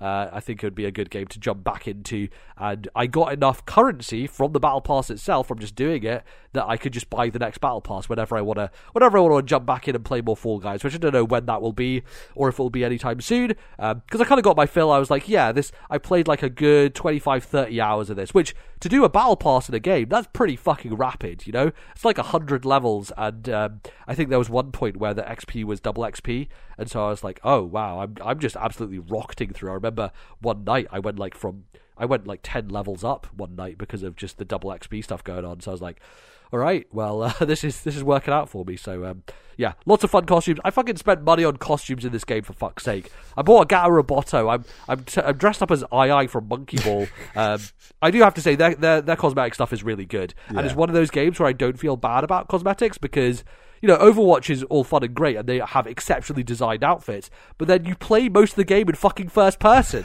so you barely see them, right? Like, it's always been my problem with skins in first person games. It's like, well, this is fucking stupid, because, like, I never see my skin. It doesn't stop me from being obsessed with them. Of course I am, but at least in Fall Guys, it's a third-person game, so you get to see your skin the whole time. Yeah, at least you see the back of your incredibly immaculate costume. Totally. Yeah, Overwatch skins only really come into it when it's either play the game or it's the end of the match and you see yourself standing there. Also, dances and stuff, or like emotes. Also, for when you get play of the game and you get your little intro, like that's when you want to show off your costume. You know. Exactly. Yeah, you want a cool costume and you want a cool highlight intro for play of the game is what you want, really. Exactly. But anyway, Fall Guys, I think one of the best battle passes that I've played in terms of making me want to do it and having incentives to do it and like having a fast progression through it. Like it's a Overwatch could learn a lot of lessons from how good Fall Guys Battle Pass is, because Overwatch's Battle Pass is frankly a bit shit. Let's be honest. It really is. And yeah, Fall Guys could teach them a few things. So I hope Overwatch and Blizzard figure that out. But yeah, Fall Guys is my number 7. Very nice. My number 6 is Dead Cells. Hell yes. Another game from the list of MBZ Bally, you need to play this game list. And it took me a long time to beat Dead Cells because I kind of like played it very intermittently for like months at one point. Probably at least 6 to 8 months you were playing Dead Cells. Yeah, really. Wow.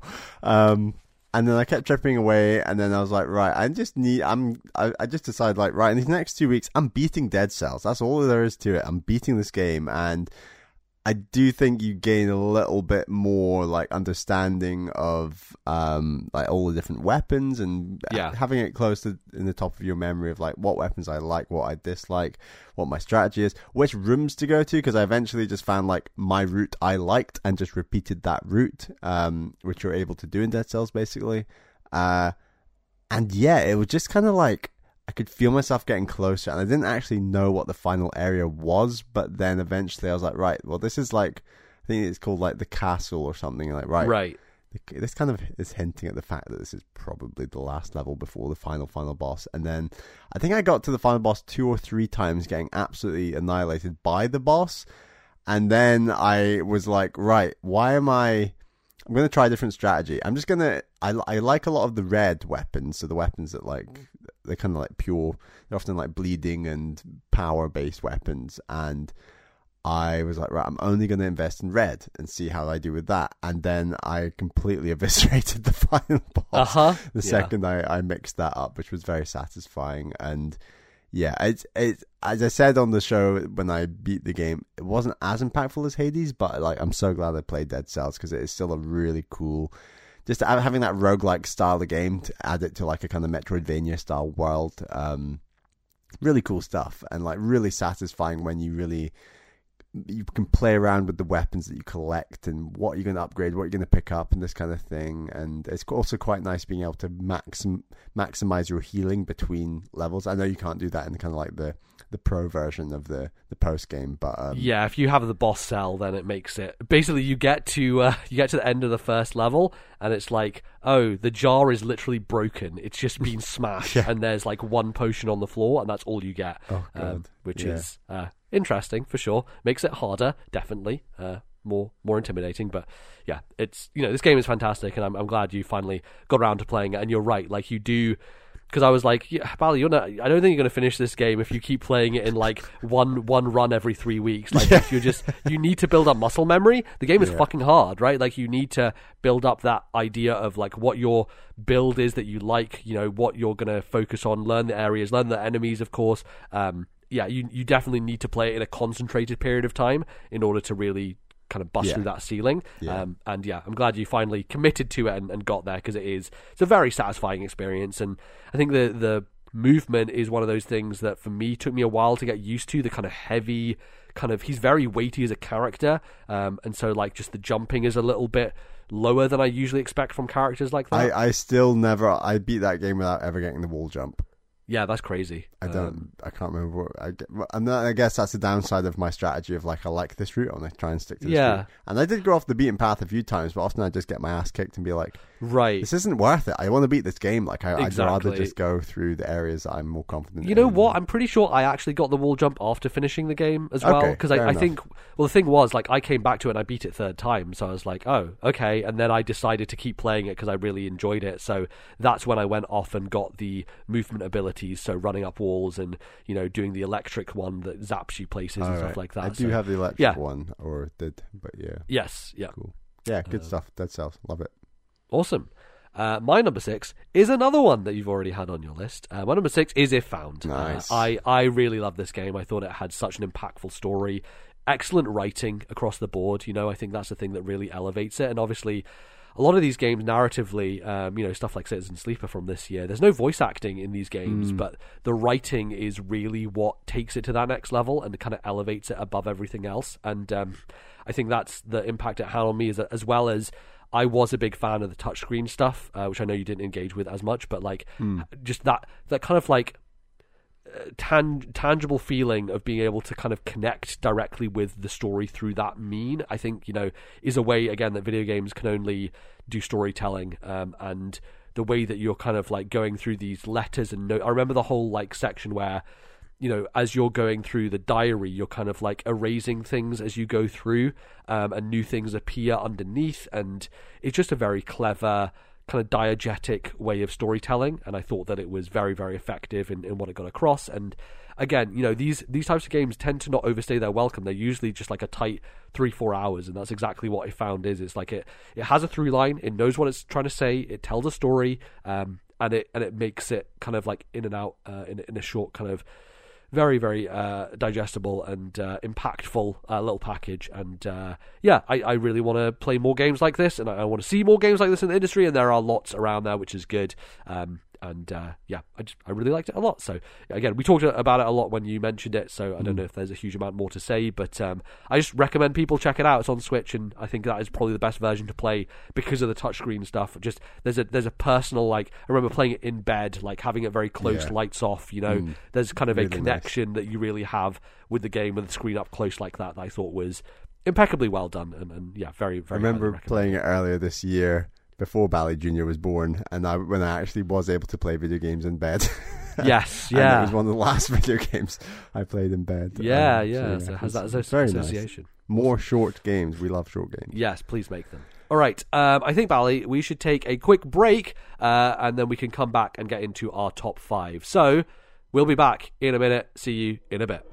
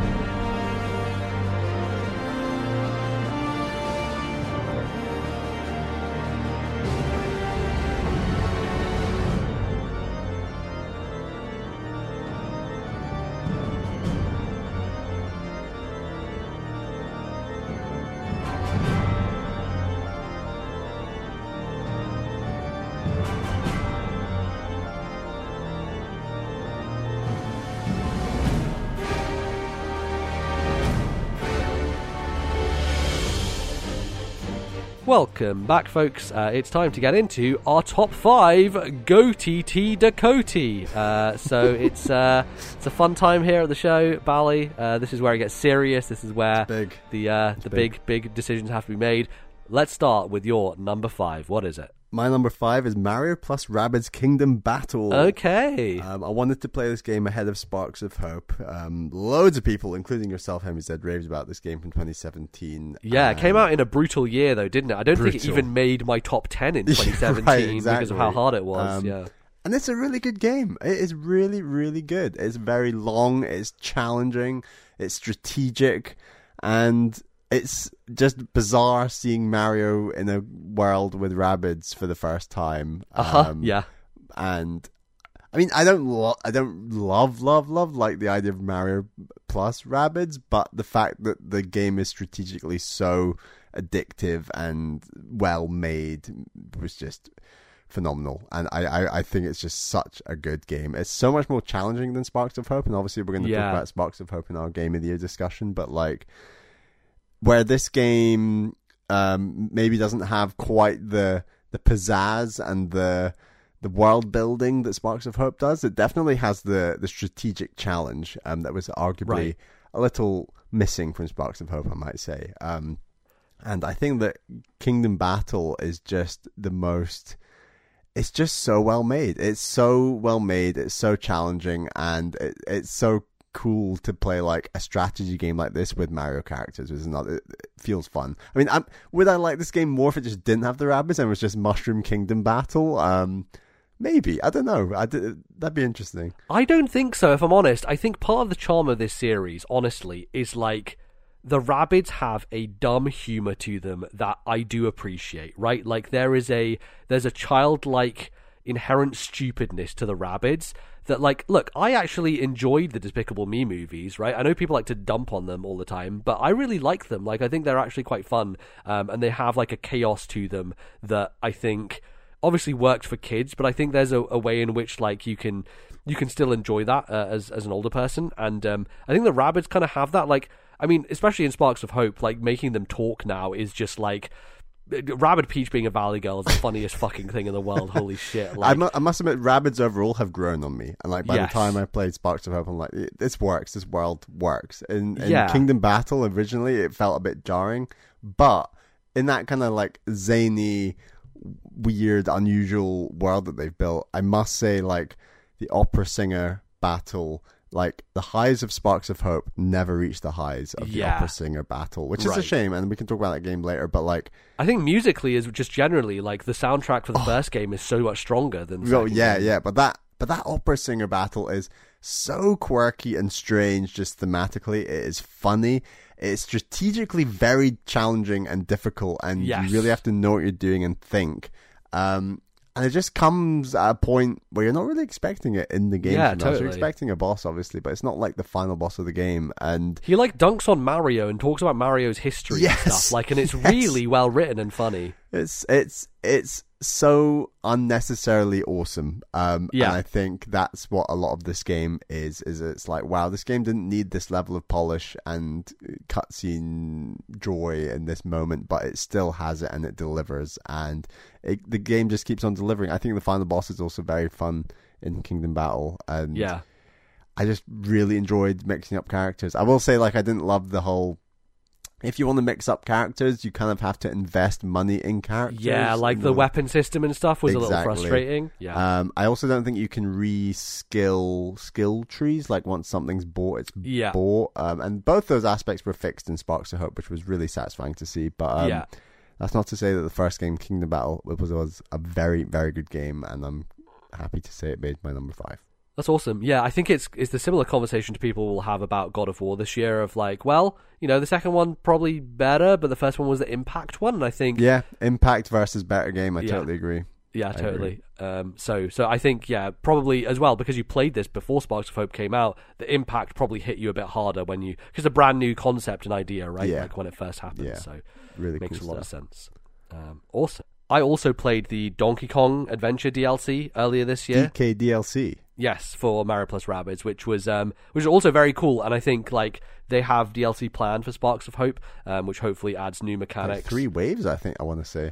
Yeah, there's like Rayman's going to be in it and stuff, and I think that's that should be interesting, because like the DK stuff, they changed the whole mechanics of how things worked, where he basically picked up characters and could toss them. He like threw them across the field, which was a fun little addition that I thought was very neat. And I hope that they can do more interesting stuff like that with Sparks of Hope.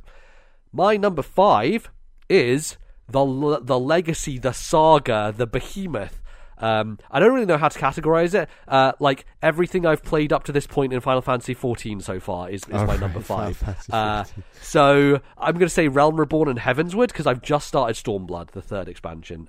So I'm what? God, the names of these expansions are so unbelievably difficult for me to remember in my mind. They're so simple, man. You just put two fantasy words together, and that's what they are. It's very easy. Heavensward, you're going towards heaven. Look, very simple concepts here. So I started playing 14 like last year, and I like played a good amount of it, and then I ended the free trial, and because I bought the game thinking I could continue the free trial, but when you buy the game you then have to actually pay for the subscription. I was like, well, that's stupid, so I ended up not doing it, and everyone's talking about it. Then Endwalker came out end of last year. Square Enix literally took the game off of sale because it was so fucking popular that they couldn't sell it anymore. Their servers were burning down with new people playing it. It was just having a moment, and so I waited for that moment to kind of die down, and I was like, all right, this is my year. This is a year where I do it, where I jump into Final Fantasy XIV and I play it all. And I've done it. Look, I haven't played it all. I've got a good dent in it. All right, I've played, I think Steam says 130 hours, but that doesn't count my previous time. So if I click, it's one of my favorite things about this is in the game itself. If you type /playtime in the game, it tells you your exact playtime of being in the world. I think it said 5 days, 11 hours, which I think is 130 hours, actually. So I think Steam is slightly behind. I think Steam says like 120 something. So I basically need to, the Steam counts it being played even if the login screen is open, because it's an MMO. There's once you click play on Steam, it opens a login screen.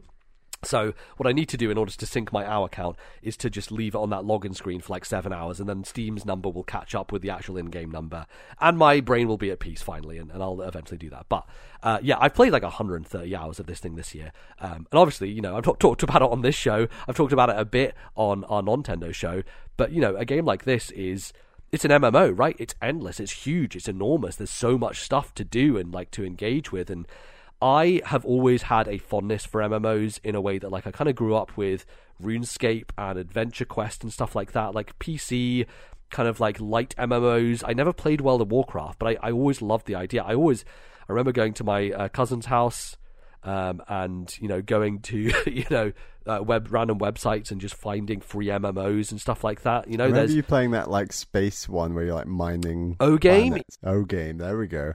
I don't know that I would call O-Game an MMO necessarily, but it's it is definitely within that arena, I guess. I always, have dabbled in this, and something about 14 is just so relaxing. It's just like the chillest game possible. You're just like in these worlds with beautiful music, and it looks gorgeous, and there's this fantasy theming to it, and even just running around is nice. Like, just there's something about it that's like, if you had a stressful day, or if you just like you just want something to just relax into and not really think too hard, it's just like just jump into 14, go fishing. I remember last year I spent like 4 hours just sitting there listening to podcasts fishing. It's one of my favorite moments in games that year, of just like chilling out and doing nothing. And I think for me that is the appeal of MMOs and the draw of them.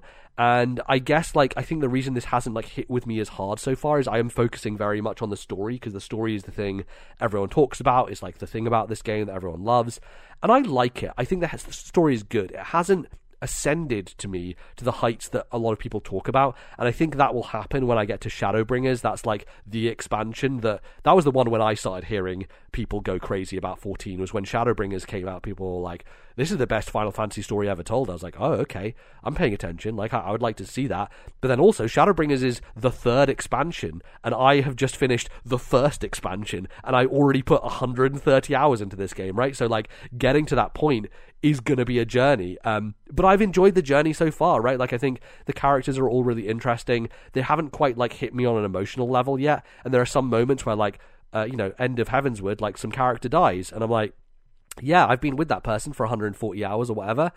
I don't really feel anything. I don't know, like, I feel like they haven't connected me strongly enough, which sounds like an indictment, but I think that, like, with the slow nature of the storytelling in this game, and the way that it evolved over the years, because you got to remember, this is a game that got rebooted in 2014, and so this has been going for, like, 8 years now, this reboot of the game. So it's like over the time they got better at it. They improved the storytelling and the writing and the characterization, all that sort of stuff. So they're still like finding their feet at this point in time with Heavensward, because Heavensward came out 2016, I want to imagine. So it's still like a little bit of time until they get into like the peak of the series when Shadowbringers came out.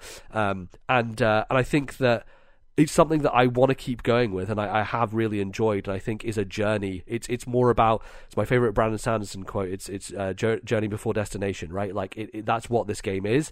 And I think that like all the stuff like going and doing activities and the gold saucer where you can gamble and fun stuff like that and just hang out in the world, and sometimes you just come across people, you'll just like be in a raid with somebody, and like, or you'll be doing a multiplayer thing where you're going through a dungeon with multiple people, and it's that little bits of human connection that MMOs still have, where you'll just find somebody and you'll just start talking to them, just chatting through the text box. And there have been moments where I've like been on a random quest just on my own and there's no one around, and I fight this thing and some guy just starts helping me. I'm like, oh, that's cool. I like say thank you to them. This is this nice little reminder that the world is living and there are people all around it, and they're just kind of like popping in and out here and there. And there was a dungeon we were doing where I jumped in, and we were dying on this one boss, and the person was like, hey guys, okay, I think I know what to do here. You need to do this, and you need to, when he does this move, just stand still and don't attack. And I was like, oh, okay, I didn't realize that. And then just people in the community are very helpful. They're very nice. They're like, there's something about this game in particular where people are just very welcoming, which is the opposite of every other online space on the internet, where like people won't get mad at you. They'll be like, hey, in case you didn't know, this is how this works. And you'll be like, oh, that's nice. You were actually like polite, which is just, it's something that I think is very rare. And I think the 14 community generally is just a very nice one, and it's a nice one to hang out in. And, there's weird stuff where like, in order to do dungeons, you have to have people online playing with you, and so you have to kind of wait in a queue. So there have been times where I've been sitting there for like 20 minutes waiting in a queue, and I'm just like on my other monitor just like watching a YouTube video waiting for it to start, stuff like that. But it's all part of the kind of relaxed nature of the game, and I don't mind it that much. And they're updating it to include stuff like you can play with NPCs now. So certain I think when I was playing Heavensward, they added the ability for NPCs to do dungeons with you, so you didn't have to wait in a queue anymore, which was nice. But I do like playing with other people in this game, as light as it is, and the story has continued to be very interesting. It's very political as well. Like there are multiple different nations, and there's this history of war in the continent, and like there is a lot of maneuvering behind the scenes, lots of that sort of stuff, and I think it's well done. There is a lot of generic fantasy tropes here as well, and that's kind of my least favorite part of it, where there's this one thing with these two eyeballs that like grant power, and like they get rid of them like 3 times, they keep coming back, and I'm like, this is just, come on guys, do something different. Some of the fantasy stuff gets a little bit tropey, but the character work has continued to improve, and I'm looking forward to continuing my journey. I hope that I'm in a place next year where I come back on this list and Final Fantasy XIV is my number 1 game. That's where I hope to be, basically, next year. But I'm not quite there yet, but I have really enjoyed my time. Look, I'm not going to have put 130 hours into a game that I don't enjoy. So it had to be on this list somewhere. And I thought, slap bang in the middle, number 5. That's where I'm going to put my experience so far with Final Fantasy XIV, with A Realm Reborn and Heavensward. I've enjoyed it a lot, so I'm going to continue to play it. So there you go.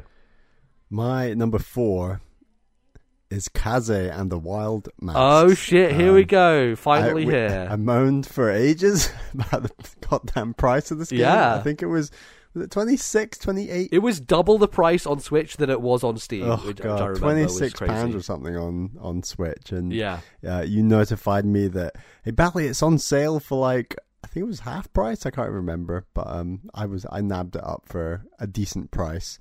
And yeah, it's an incredibly strong 2D platformer of the Donkey Kong Country mold. And it's really not much more than that, and it doesn't need to be more than that, and it doesn't try to be more than that, and that's what I love about it. I think it's slightly easier than, say, Donkey Kong DKC 2 and maybe even 1. 2 is fucking hard though, Donkey Kong Country 2. I remember you had a hard time with it. It was miserably hard. Tropical Freeze is a cakewalk compared to that game, honestly. Yeah, but also Tropical Freeze is just much more well designed than that game, so... but Kaze and the Wild Masks is kind of on a level with like Returns and Tropical Freeze. Like, it's a challenging but fair but satisfying game. And it's just some really nice sprite design and some nice power-ups. And there's this one power-up where you become like, you put on like the dragon mask, because you got all these different masks, and each mask is like a DKC ability, essentially. Yeah. Although the dragon one almost makes it a bit like the minecart rides, where it's an auto runner and you are just jumping and ducking and diving, basically. And it's very cool stuff. Like, there's some really nice level design in there, and the music's good. The sound design's great. It's got identical collectibles to DKC with like the Kong letters. You have the Kaze letters. Right. Yeah. There's 2 secret levels per level, and I did 100% of this game. I absolutely loved it that much that I just did everything. And I don't often do that in games. I've not even done that in like Donkey Kong Country games, but there's something bite-sized and manageable about the way this game presents itself that really appealed to me, that made me want to do all those things. And if you're into 2D platformers, or even DKC, even more so DKC platformers, like, I cannot recommend this game highly enough. Definitely went under the radar. Like, I don't think I've ever listened to a podcast talk about this game, to be honest. No, it had some buzz around when it came out, which is how we kind of got aware of it. I think Nintendo Life gave it like a 9 or a 10 or something, and so everyone was like, oh, this is like an indie Donkey Kong game that's really nailing it. But yeah, after that, it seems to have maybe stuck to Nintendo circles and not really broken out of that, I would say. Yeah, you're right, totally. And I guess we are a Nintendo circle over here, and I cannot recommend this highly enough. It is so good, and I know that there are a few DKC fans who listen to the show, so definitely check this one out. That's Kaze and the Wild Masks. Well, look, Bally, you were right about Tropical Freeze, so I'm willing to definitely dive into this. It's obviously it's not reaching the echelons of Tropical Freeze, but it's a very solid one of those. Yeah, that's great, and I think I was convinced by the video you posted where it was like an auto runner level where you're like doing a bunch of jumping and dodging and stuff like that, and I was like, oh, I do like those kind of like Rayman style levels where the music was happening and stuff like that. So I would like to pick this up at some point. Definitely, I'm going to keep my eye out on some of these winter sales and see, but definitely would love to play Kaze and the Wild Masks, because it seems like a there are these indie studios often making like versions of Nintendo games that Nintendo refuse to make anymore, and it's often the older ones. But like, it's been a while since Tropical Freeze, right? It's been a long time, 9 years, 2013, I would say. Oh my god, I think it was 2014. Yeah, okay, so 8 that's years. Still 8 years. Still, crazy. My god, awesome. My number 4 is Chrono Cross, the Radical Dreamers edition, which technically is a new game because it's a remake, but it's an old game. Look, that's what I count this as. It's an old game. You are disqualifying it from our discussion next time. Okay, yeah, exactly. Fair enough. Yeah. Look, it's a prettied up version. It still looks like a PS1 game. PS1, right? A prettied up PS1 game. Interesting. Yeah. So I went into Chrono Cross thinking, this is kind of a black sheep of a video game in Square Enix's history, in like the Chrono history. Like, Chrono Trigger is revered as one of the great games of all time, and Chrono Cross is like, some people liked it, but mostly it was forgotten and not many people talk about it.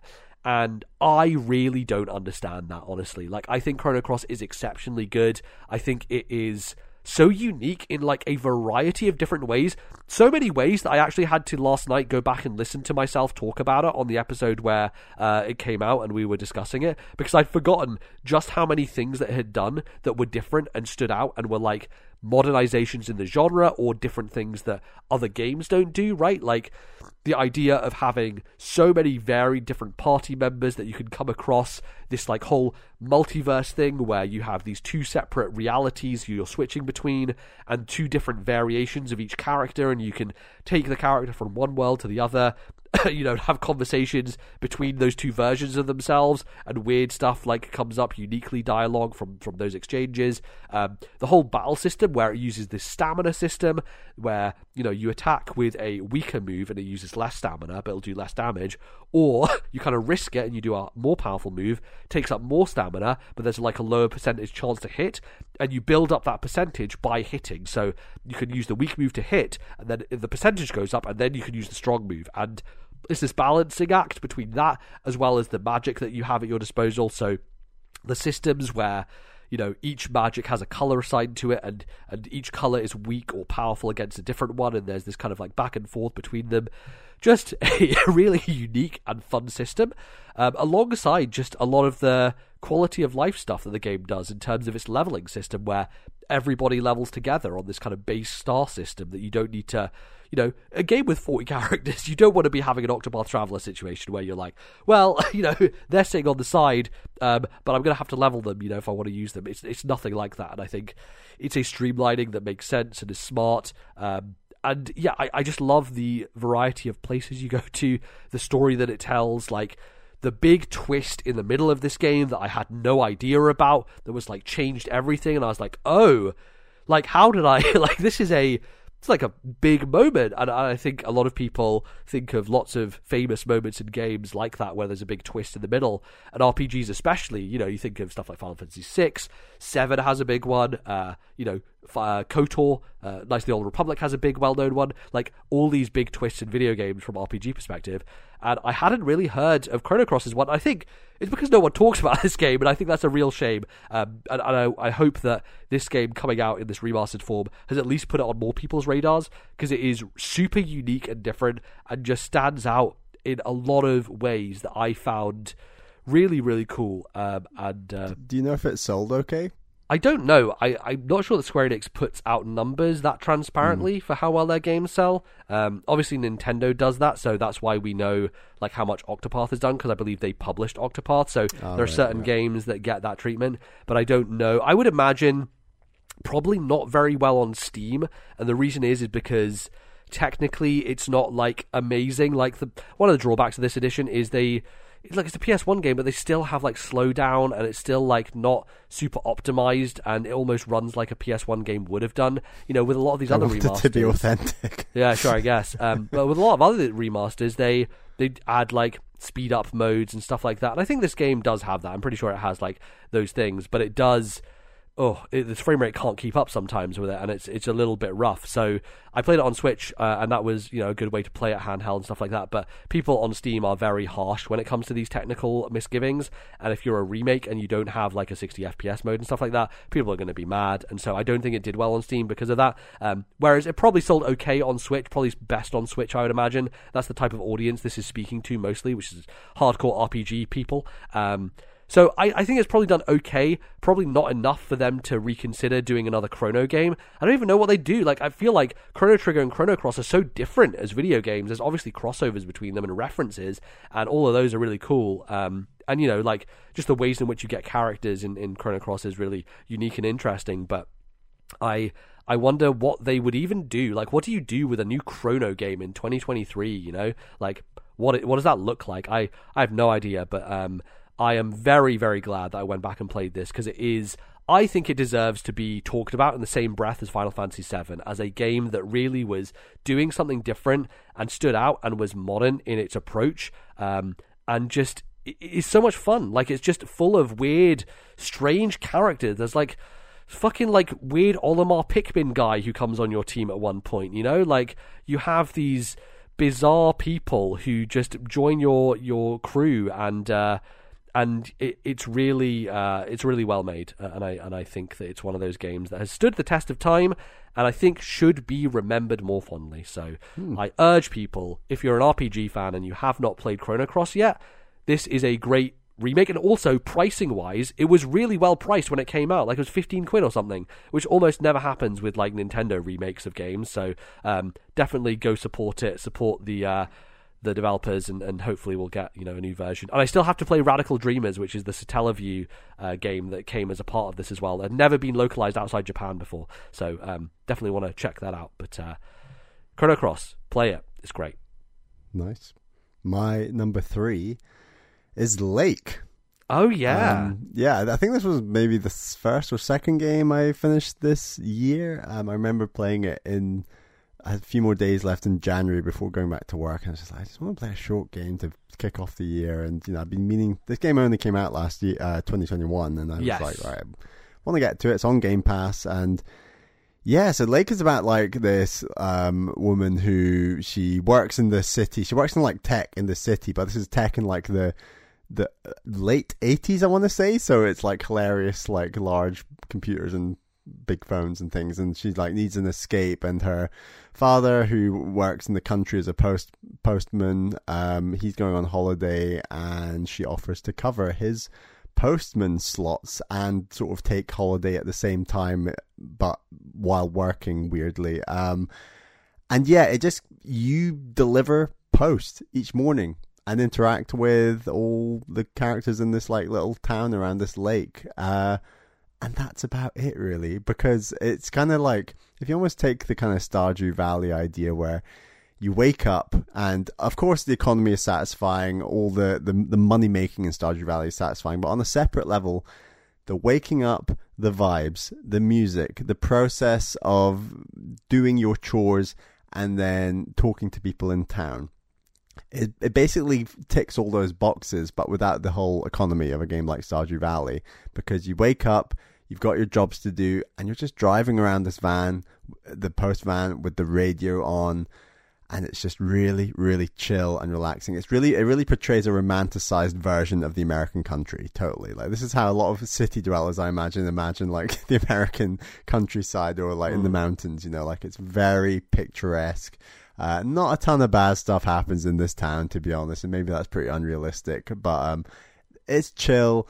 You make decisions, there's characters you interact with, your boss who's like in the city is nagging you to write up and do stuff in relation to your work, and you can either like embrace that or you can push him away and be like, no, I'm now a country guru kind of person, I don't want to be involved in this business anymore, and you kind of make decisions, and there's relationships as well, but at its core, it's just chill, listening to radio, driving around, delivering packages and mail, and it's just really, really chill. I think it's like a 6 to 7 hour game, and it's maybe not for everyone, but it's definitely like, if you like those vibes of Stardew Valley, where you do like processes, you know, with like some nice music playing. That's what this game's all about, and I really loved it a lot more than I thought I might.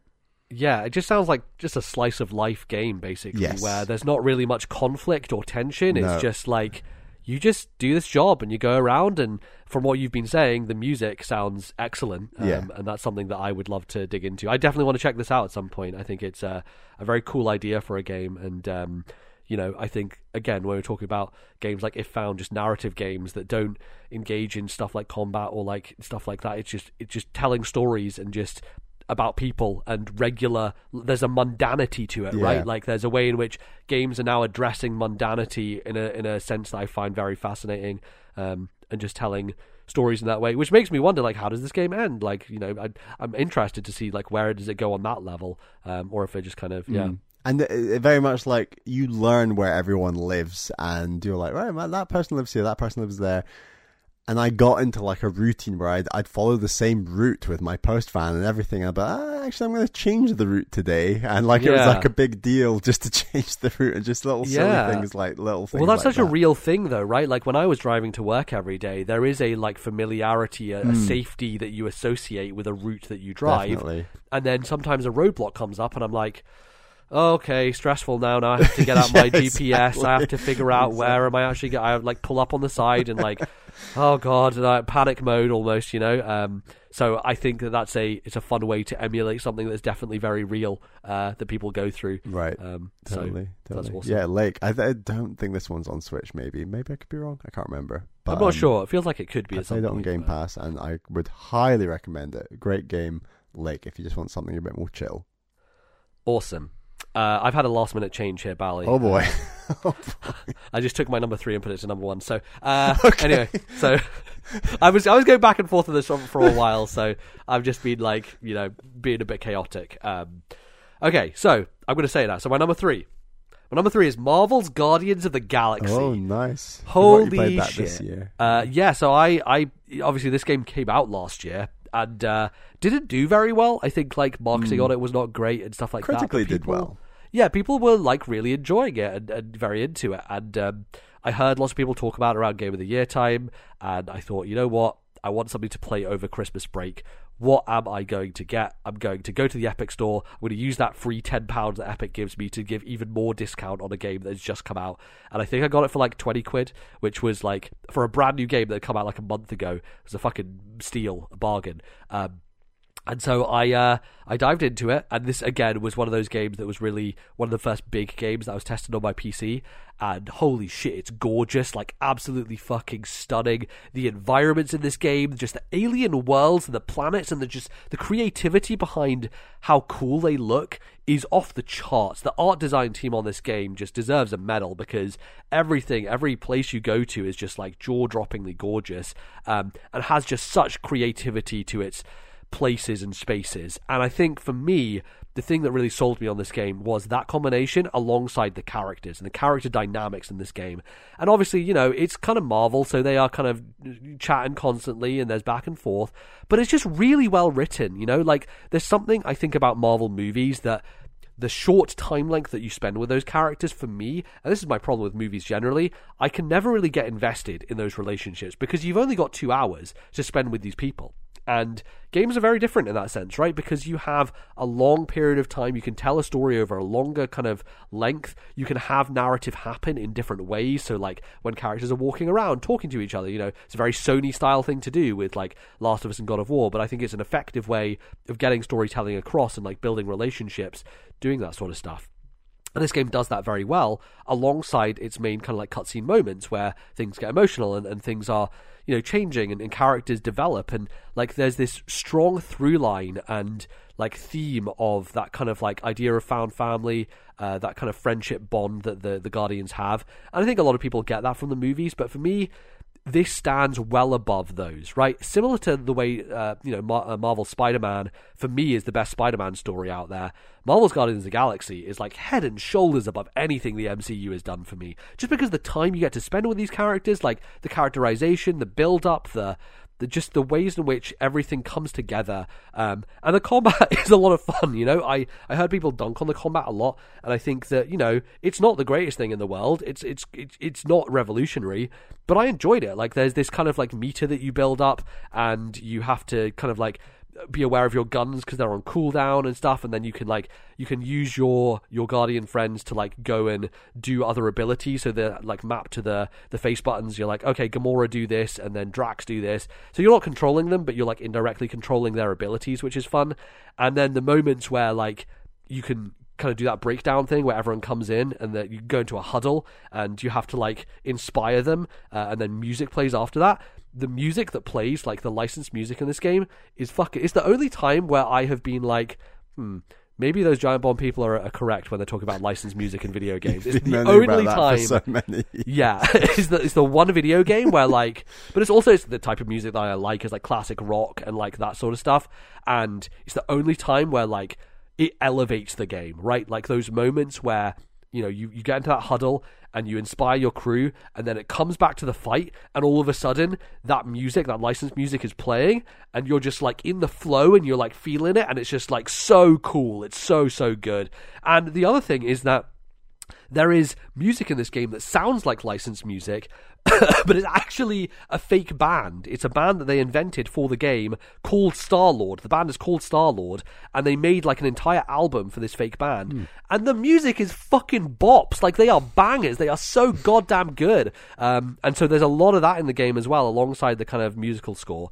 But I think it has such a good story to tell. For me, honestly, like, this is up there with God of War in terms of just like storytelling and characterization and just variety and locations. Bally, I think you will fucking love this game. Like, it is everything that you like in games. It's so good, and I had an amazing time with it. I think it's just the whole package when it comes to these type of things. And light choices as well. Like, there's a bit of Telltale in there where like you can decide, the very beginning there's this weird llama creature, and you can decide like, am I going to keep this thing or sell this thing? And then if you keep it, it's just on your ship the whole time and you interact with it, and it leads to funny moments, you know. And like, there's this ongoing joke of like, nobody closes the fridge, and every time you're back in the ship the fridge is open, and my fucking OCD, I kept going over there and closing the fridge every time. Close the fridge. And then eventually, like 20 hours of the game, Peter just is like, someone just like leaving the fridge open. Like, no one comments in the whole game except for right at the very end. It is so good. It's so well done. This game is exceptionally good, and I loved it, and I think it is one of the best of last year. And if I'd played it last year, it would have absolutely been on my game of the year list, because I had such a ball with it. So yeah, My number 3, Marvel's Nice. Guardians of the I Galaxy. need to play it before it leaves Game Pass, which I'm worried might be soon. Yeah, probably coming up. I think I think it went to Game Pass in like April of this year. Okay, so you've got so- probably a few months. Okay. I would prioritize I it, will honestly. try to play that Yeah. after Elden Ring. Of course, yeah. My number 2 is Greece. I think I played this. This was the first game I beat this year. I think I actually started at end of last year and then just purposefully finished it this year to say that this was my first game I beat this year. And I was worried that Greece was just going to be very airy-fairy, arty-farty. I don't know what other descriptors I can use, but it's a lot more video game than I thought it might be, and I think that's a really good thing because I think this game is really, really awesome. There's some like really lovely puzzle platforming in there. The music, the like the scale of like the world compared to your character, and I love how each world is basically based on like a different color. And there's like, I just remember like this, there's like this forest, and the sound design of the forest is just so well done. And then there's like this red area, and it's a really stunning game. And again, it's like maybe 3 hours, 4 hours long, and it's a really, really, really good, like one of those, as it were. Yeah. I don't fully follow along any kind of narrative theme it's mainly going for. It's quite hard to kind of like parse out like is there a message to all of this? Yeah, it's interesting you like this so much because it does to me fall into the inside category of like up to interpretation when it comes to storytelling generally. And I know you tend to lean away from that, but I think Greece is, again, I think the reason it stands out from a lot of those other kind of narrative-y games is that it has the mechanical juice behind it, right? Yes, like totally. I was surprised when I was walking along and I'm like, oh, I just turn into a square. I just become this cube, this block that stops the wind, right? Like there's a mechanical joy to it that I think elevates the beautiful art and the music that come along with it, right? Like the way you're in the rain jumping on those trees and the trees like appear as you jump on them, you know? The kind of like the big kind of zoomed out areas where there's huge staircases and then you go upside down and like there's so much like There's like it swimming feels- mechanics and everything, and there's like a chase sequence with like this eel that's after Right. it. It's like creepy, and oh god, it's just really, yeah, you're right. Like it does the arty-farty stuff, but it's just so mechanically strong, like Inside. And I defend Inside's mechanics. I think it's fantastic. I think those puzzles are great. I've as I said before, it's just mainly the ending that I was just a bit like, didn't like the way that ended. But anyway, I don't think Greece reaches any kind of like conclusion in that sense. And, No.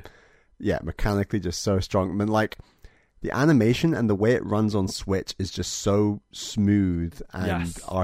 artistic. I really struggle with all these arty words. It's like a watercolor painting come to life, Yeah, right? There's a it's really fluidity to it. There's a flow of the animation that it's very different from anything else I've ever seen visually. And I think that's why it stands out so much, because not a lot of games kind of get to this level of artistry when it comes to getting across something in reality like a watercolor painting onto the screen in that kind of moving way, you know? Like you could put this in you could put like a digital screen of Greece with like the animation happening in an art gallery, and I think people would, you know, respect that. Totally, you know? totally. It's a really well made thing, and I was also quite surprised by how much I liked it. And I think it is that connection when it comes to like the movement. Like it feels good to move around in that game, you know, jumping and swimming and diving and floating, like all of those verbs really enhance the kind of like the ethereal nature of what they're trying to do on a narrative level. Like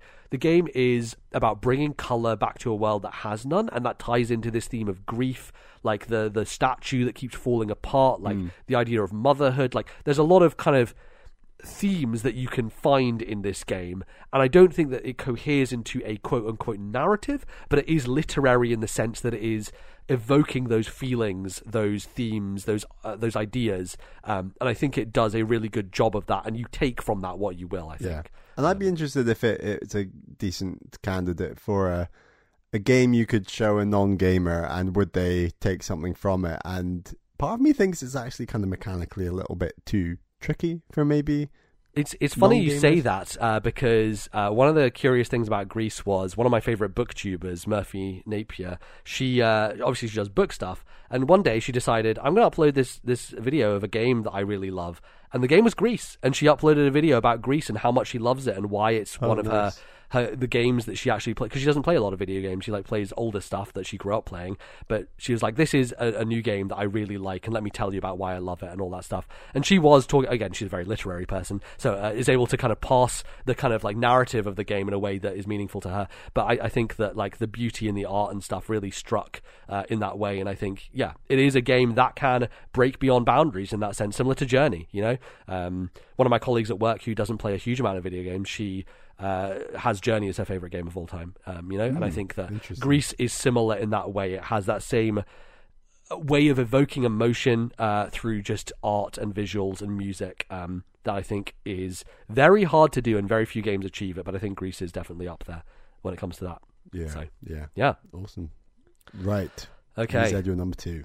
Bally, when you said, you know, you're like, oh, I don't know what's in your list, anime probably. Well, you're right on one count. My number 2 is AI: The Somnium Files, the first AI: The Somnium Files, which I played. I am a lot more interested in this game after we discussed it. I'm intrigued. Well, we discussed the sequel recently. Oh, sorry, right. But silly me. Yes, so of course. I played this at the very start of this year. Right.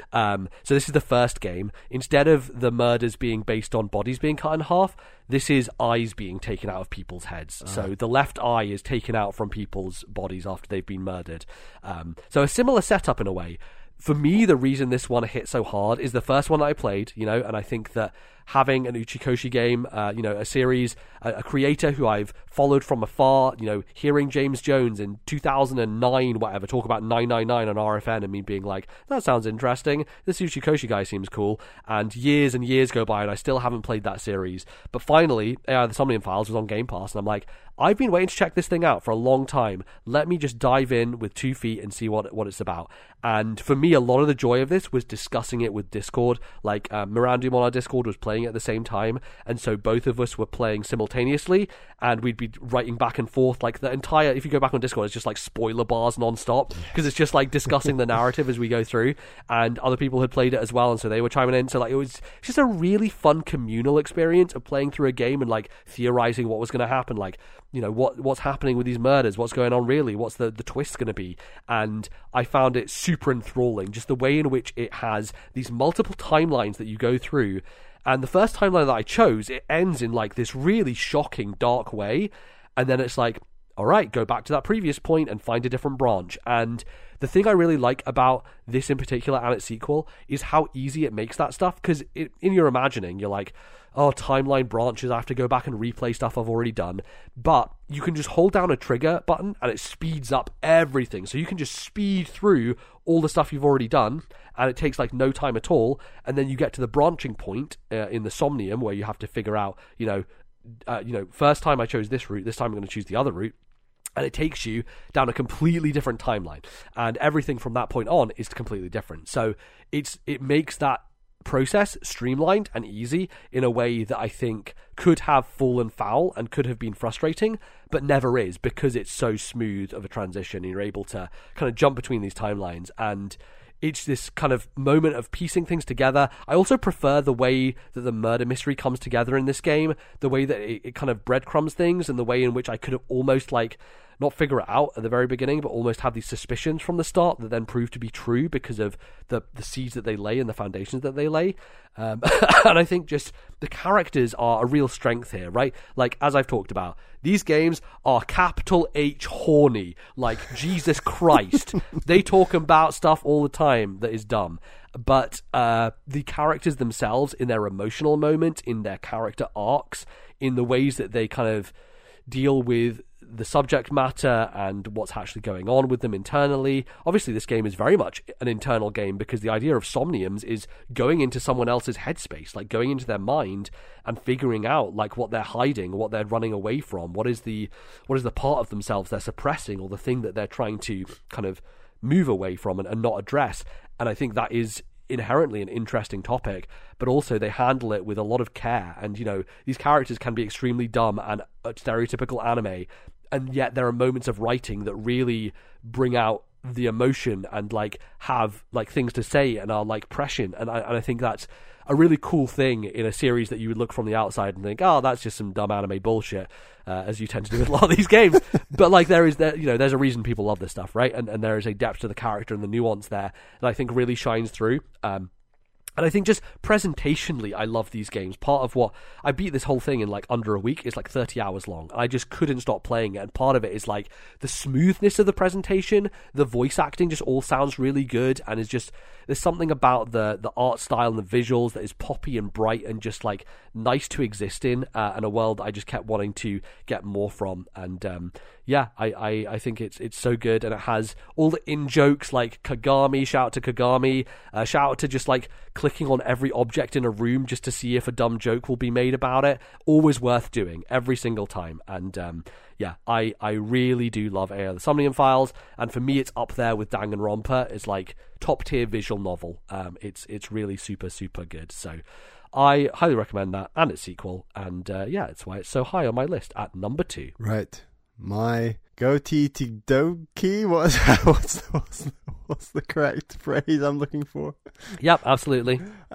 Is Portal. Oh shit! Yeah. Okay. So obviously Portal 1 and 2 came to Switch this year, and you MBZ were like, this is a perfect opportunity to play Portal. And it's one of those games that's not actually that easy to download on other platforms at the moment. It hasn't been widely available. Like, it's on PC obviously, right. But like the last time Portal was available was the 360 generation. Right. So it's awesome that like it came to Switch in this like little package. And I think I only spent like maybe £12-16 on it, which was a good deal. Yeah, it was quite cheap actually. Like they priced it appropriately, especially because Valve, like on Steam, you can get the first Portal for like £4 or something on Steam. Like both games are super cheap at this point. Valve have definitely reduced the barrier to entry on those games a lot over the years. Yeah, and like when you download it, it downloads 2 games, so like you get Portal 1 and then you get Portal 2 as like 2 separate little thumbnails on your Switch, which is interesting. So yeah, I played Portal 1, and a lot has been said about this game. I knew like a lot of people's opinions on this game before going into the game without really knowing a lot of the details. Obviously I knew about the mechanic of like the blue and the orange sort of warp holes that you're creating for yourself using your gun, and even with knowing all that, this game still like stunned me to the point with my mouth like picking up my jaw off the floor kind of thing, like where you're in puzzles and you're thinking, oh my god. And I did have to look up maybe like 1 or 2 puzzles because it does get pretty challenging at points, but like wow, there's just like so much innovation in the way that one mechanic is used to, like, if you gave that mechanic to 100 people and you said, right, come up with a puzzle using this mechanic, like there's still so many puzzles in this game that 100 people wouldn't be able to come up with. Like there's a real level of design and craft in like coming up with those ideas and using like momentum to gain velocity to then catapult yourself, using height to then another, and changing different angles, and it's so much more physics based and still works fantastically well than you would anticipate. And like I don't love the end of the game and where like the kind of you break out of the game, as it were, but I still love like the first 3/4 of the game. I think are immaculate, and as much as I have issues with the fourth part, it's still a strong finish. And yeah, Portal, it's up there in it's always touted as like one of the greatest games of all time, and I'm kind of in the camp that I kind of agree. Yeah, it's really interesting to have you come to it fresh in this year of our Lord 2022, and it holds up. It holds up.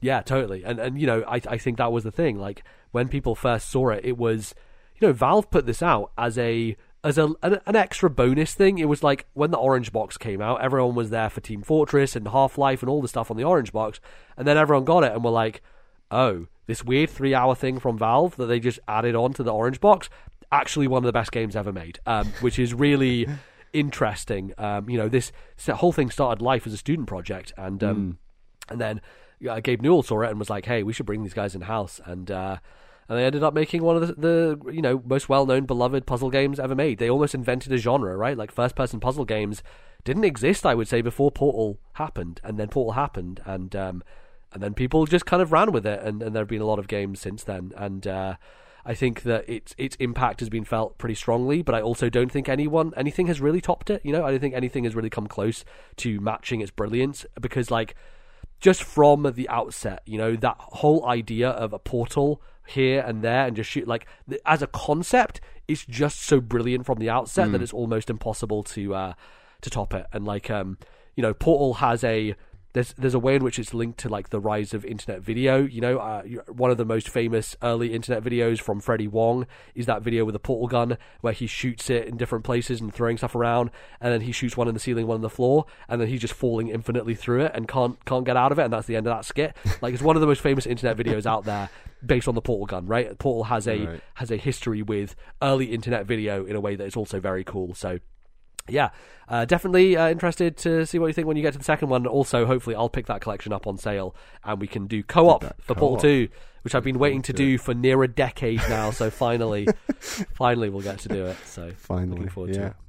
My goatee to goatee. Portal. Goatee T Dakoti. Goatee T Dakoti. Yes, Goatee T Dakoti. Yeah, it's the middle name of he's like an Goatee T Dakoti Esquire is our he's our character. Someone needs to draw fan art of Goatee T Dakoti.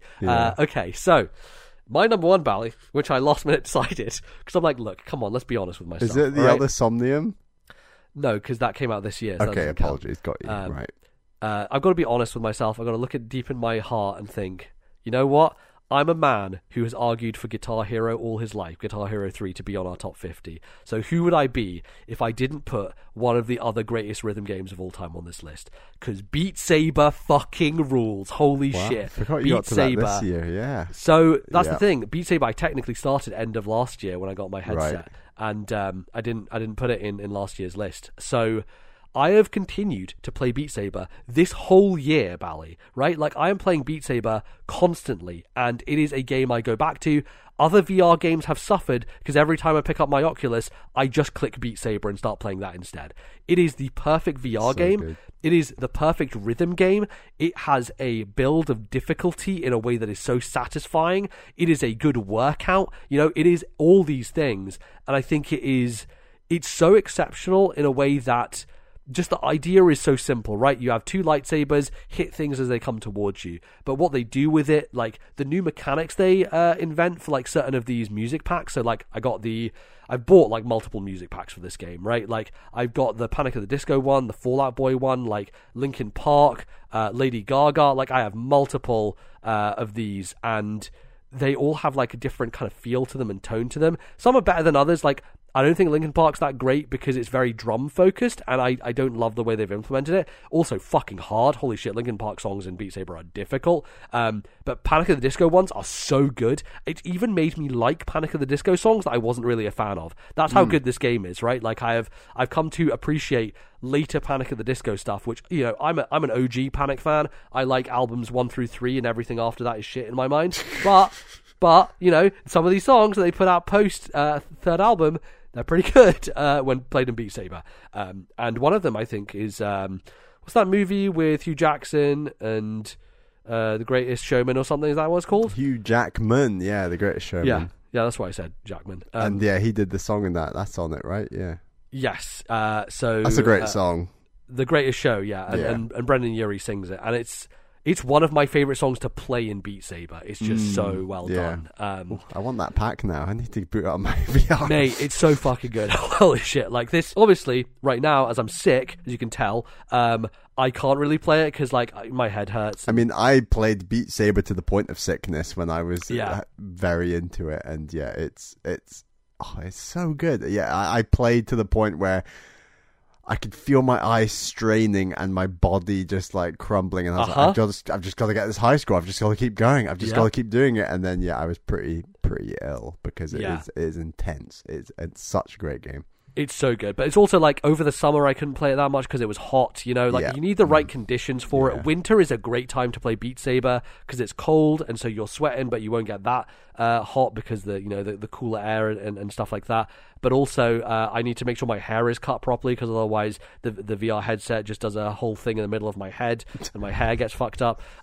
There's a lot of conditions to playing Beat Saber, but let me tell you, I've pushed through those conditions multiple times just to play a bit of Beat Saber. Yeah. And I'm surprised how my muscle memory holds up because like I won't play it for a month and then I'll come back and be like, oh yeah, I can just jump into expert on this and do it without having to warm up first, which is quite good. But yeah, it's a game where I want to get better at it, but then sometimes you get to some of those harder stages and you're like, I have to be a literal fucking god to do this. Like, it is so... You look at the note chart and you're like, how does anyone do this? Like, what the fuck? But, you know, that was the same thing with Guitar Hero, where I watched you play Nice of Sidonia. I was like, oh my god. On Medium, I was like, oh my god, he's a god. What is this? And then, you know, fast forward 3 months and I'm playing through the Fire and the Flames on hard. So... You know, there's a journey there, and I certainly I'm still on a bit of a journey with Beat Saber, but generally I think I've maybe hit my ceiling. You know, like I can play most things on expert, and I have a good time doing that, and it's good fun. So yeah, it is. They will do a Beat Saber at like 2 at some point, and I reckon they've got a good chance of like getting more, you know, licensed music involved and doing. I wonder because it seems like this game just never goes on sale, and they just keep adding music to it, music packs. So it feels like a game that is almost treated like a service at this point. And I don't know that they will do a sequel because they don't need to change anything. It's a perfect video game. All you need to do is add more music. That's all you need to do. And for the most part, a lot of people on PC who play this, they have done naughty stuff, so they don't have to pay for the music. And they can I think they'll do a 2 just because of the marketing beat as much as I don't think the get it marketing beat, but, yes, just as much as I don't think that they'll change much about the game. But yeah. I see what you mean. The greatest compliment I can give Beat Saber is that my sister, who doesn't play video games, couldn't give less of a shit. I have to struggle to try and be like, hey, this could be interesting, you might like this. I showed her Beat Saber, and she's like, this is the best thing I've ever done in my life. And every time she's here, she's like, oh, can I play some Beat Saber? The reason I bought the Lady Gaga pack, not for me, for her. That's the reason. Right. So like, hey, Lady Gaga has some damn good pop music. Oh yeah, and really good fun. The one drawback is her songs are quite long, so that's the one drawback of Beat Saber. I think 3 minutes is the sweet spot for songs in Beat Saber. Anything beyond that, a 5-minute song in Beat Saber feels like you're going to die. It really does. Like 5 minutes is a long time to be doing that. And how are your shit. sister's skills? Pretty good. She can do like medium, and that's I think good. Like has tried hard but gets overwhelmed because it goes too fast. But yeah, can generally do medium on stuff. So anyway, that's my number 1. Beat Saber, fucking rules. There you go. Awesome. So Bally, that's the list. Should we go through some honourable mentions? Do you have any honourable mentions at all you want to throw out there? Yeah, I mean, there's the 5 that didn't make it, basically. A couple of these are recommendations from you, I've said. Oh, great. But Bayonetta 2 and To the Moon both didn't make it. F-Zero X didn't make it either. Yeah. I did enjoy that game. I don't know if it just... Out of all the N64 games I've kind of gone back to, it didn't have the same impact that others have had. Psychonauts 2, I beat that game this year, and... Yeah, I like that game a lot. It just doesn't... I don't know. Didn't click with it, yeah. Didn't click with it. I think that game needs less combat. Like, I think it just... Interesting. I just didn't like the combat, and I thought it also needed You less not combat. liking Psychonauts 2 is honestly my biggest surprise of the year, because I really thought you'd be a mark for that game. I thought it would be definitely for you, but no. And then, sort of the game I like a lot, that is my number 11, most definitely would be Mini Motorways. Oh, yeah. Me and Caroline sunk a lot of time into that game, and it's just a really chill, nice like little podcast game. Going to make some roads, going to do it more efficiently, and then it does get stressful as your roads get more clogged and you're trying to stick a roundabout and a traffic light, just trying to ease the flow, and it gets tougher. But that's a good game. Mini Motorways, would highly recommend it as well. Awesome. Yeah, I've got a few. I would say big one is Yakuza 6, The Song of Life. Obviously, I gave Yakuza its flowers last year in this list. It was my number 1, the entire series. So I was like, people know I like Yakuza, so let's just kind of chill on that for this year. And, Yakuza 6, very good. Really enjoyed it. It's a gorgeous-looking game. Shout out to the location in that game, which is Onomichi, I think. The Onomichi Bandit, the oranges. Which is actually a real town. Yes, exactly. And it's one of my favorite towns in the whole series. It's you're just running around with a baby in that town. It's honestly It's a section of this game where you're running around town holding a baby and the baby cries and you have to stop it crying. Legit game of the year like moment. There's a actually, I probably should have put fucking Yakuza 6 on this. There's a moment where they're trying to escape from Don't get rid of the pathless. There's a moment where they're trying to escape from bad guys, okay? And they have the baby, but they got to get the baby over to this person, and the person is far away. So they take the baby, and they there's this slow motion scene where they're treating the baby like a rugby ball, and they're just fucking throwing this baby. A guy catches the baby, keeps running, throws the baby to another person, and you just see slow motion. This is the dumb of Yakuza, at peak dumb in a way that is so fucking funny. But this baby, you just see it soaring through the air, and then people catching it. It's fucking incredible. Oh god, Yakuza rules. I should have put it on this list. Anyway, Yakuza 6, Song of Life is there. Big shout out to Illusion of Gaia. Again, my journey to play the Quintet trilogy of games. Played Soul Blazer last year, played Illusion of Gaia this year. Probably going to play Terranigma next year. I've already got Terranigma loaded up on my Steam Deck. And yeah, Terranigma is held in very high regard. Someone at work was saying Terranigma is their favourite game. Again, I think last year was their number one game that they played, including all games, old games and new games. So I'm very looking forward to playing Terranigma because it has a mythical status about it that is very, very enticing. But Illusion of Gaia, very good step forward for the series. I think better than Soul Blazer in every way, but didn't quite make it onto the list. Still has a little bit of that Super Nintendo kind of old game-ness holding it back somewhat, but still a good fun time. And 2D and Top D I want to shout out. That super cool puzzle game that I think is really neat and gets a little bit too complicated for its own good near the end, which is why it doesn't quite make it onto this list. It's very, very smart and innovative, and then it kind of goes a bit off the deep end in terms of complexity of its puzzles that made them frustrating and not fun, which was the thing that kind of docked it for me when it came down to it. But nice. Yeah, loads of other old games I played this year. Astro Boy, Drill Dozer, lots of Sonic Advance 2, lots of Ambonic stuff that I was really enjoying. So yeah, it's been a solid year overall for old games and some really good ones.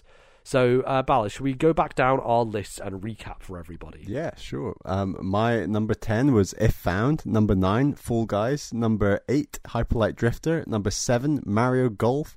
Number 6, Dead Cells. Number 5, Mario plus Rabbids Kingdom Battle. Number 4, Kaze and the Wild Masks. Number 3, Lake. Number 2, Grease. And number 1, Portal. Awesome. My number 10 was The Pathless. Number 9 was Klonoa, Daughter Phantomile. Number 8 was Final Fantasy, Dawn of Souls. Number 7 was Fall Guys. Number 6 was If Found. Number 5 was Final Fantasy 14, whatever I played this year. Number 4 was Chrono Cross, The Radical Dreamers Edition. Number 3 was Marvel's Guardians of the Galaxy. Number 2, AI, The Somnium Files. And number 1, Beat Saber. So yeah, pretty good overall. I think it's an interesting list on both of our ends. Eclectic, as we said, different, but still some gems in there. Beat Saber, I think, is an all-time great game in my mind. So I would put it up there as the best game. So there you go. Bally, any thoughts? Anything? Yeah, I'm like I said, my list is switching back to being a bit more Nintendo, which is nice. As I've cleared up a lot of the Sony classic backlog that I've been working through over the last few years, and yeah, I think next year it'll probably be more, there's a few more like indie deeper dives on here, or just indie games that I need to kind of mop up, and I think there's still stuff that you can catch up on that you've missed. Exactly, loads to get to, and stuff like Guardians of the Galaxy. I'd love to play that starting next year, for example. Oh yeah, especially while it's on Game Pass. So. That's probably what my list might be next year, but I'm happy with my list, and it's a nice mix of games in here. I think there's if we count Bayonetta, To the Moon, Hyperlight Drifter, Dead Cells, there's 4 games you've been telling me about for a long time that I finally played this year, and 2 of those I like more than the other 2, and that's okay. But it's good that I'm clearing my MBZ backlog, which is a very specific backlog. Yeah, sure. Although nothing ever reaches the echelons of Overwatch in that list. Sure, totally. Awesome. Well, that is going to do us for this episode. Thanks everybody for listening. It's a long one, but we had a lot to talk about, a lot of games to dive deep on, and hopefully you got some nice recommendations for yourself. If you're looking over Christmas and you see, Chrono Cross is on sale, let's pick that up. I recommend you do that. That would be very good. Let's wrap things up with our supporters, Bally. We are supported, of course, on patreon.com. If you go to patreon.com/thisnintendolife, you can support us, get bonus episodes, support the show, all that fun stuff. We'd like to thank some of our supporters. Yes, thank you to our $10 tier patrons. They are Zach S, Thomas, Matthew, Albert, and Wicked Gamer UK Alan. Thank you all for your $10 tier support. But thank you to all of our patrons. It's hugely appreciated, the support you give the show, especially at this time of year as we're reaching the holiday season. Yeah. And yeah, should shout out that our next Patreon show, our episode for December, which will come out a week from now, that's going to be our top 5 non-Nintendo games of the year. So quite a few big non-Nintendo games that we've been playing and we will be talking about, and we will be making a combined list that will be top 5. Yeah, looking forward to that. There'll be lots of interesting chat, conversation to have around it. So yeah, if you would like to, that's just $1 on Patreon. You can go over there and support us. You can also find us on the internet. Twitter somehow still exists, so I'm just going to keep saying... At the time of recording, Twitter exists. Yeah, again, we are recording like a week in advance, so who knows what will happen. A week on the internet is a long, long time, but as Twitter still exists, you can follow us at TNL Podcast. That is there for updates about the show, all those sort of things. You can also follow me at LordNBZ. Where can they find you, Bally? I'm on Twitter at Ballyman91. That's BALLYMAN91. Lovely stuff. You can find the show in various places. We're on Spotify, we're on Stitcher. Go give us 5 stars if you like the show. You can do that on Spotify, on the app. You can also go over to Apple Podcasts and rate us over there as well. That'd be very much appreciated. Rating in any place, anywhere on the internet, if you can, always helps and lets other people find the show. So it takes a couple of minutes, but be very appreciated. If you want to give us a nice little Christmas gift, then that is all we ask for, is give us some ratings on those storefronts. That would be very much appreciated. And yeah, I think that's pretty much it. We still have one more episode, Bally, of the year to come, where we're going to talk about the best games that came out this year. And I'm going to get my arguments lined up. I'm going to put like a little argument beside each game I want high up. Okay. I might strategize a bit. We'll see. We need to do some deals, some bargaining. Yeah. We've not compiled our list yet, as in like our pre-list, but I'm wanting to say it'll be close to 20-25 games. It's a lot of stuff. We'll see, and we'll break that down to a top 10. Absolutely. So I'm very much looking forward to that. That'll be a good, fun time. Until then, though, thank you everybody for listening. We'll be back very soon. See you next time. Bye-bye, folks.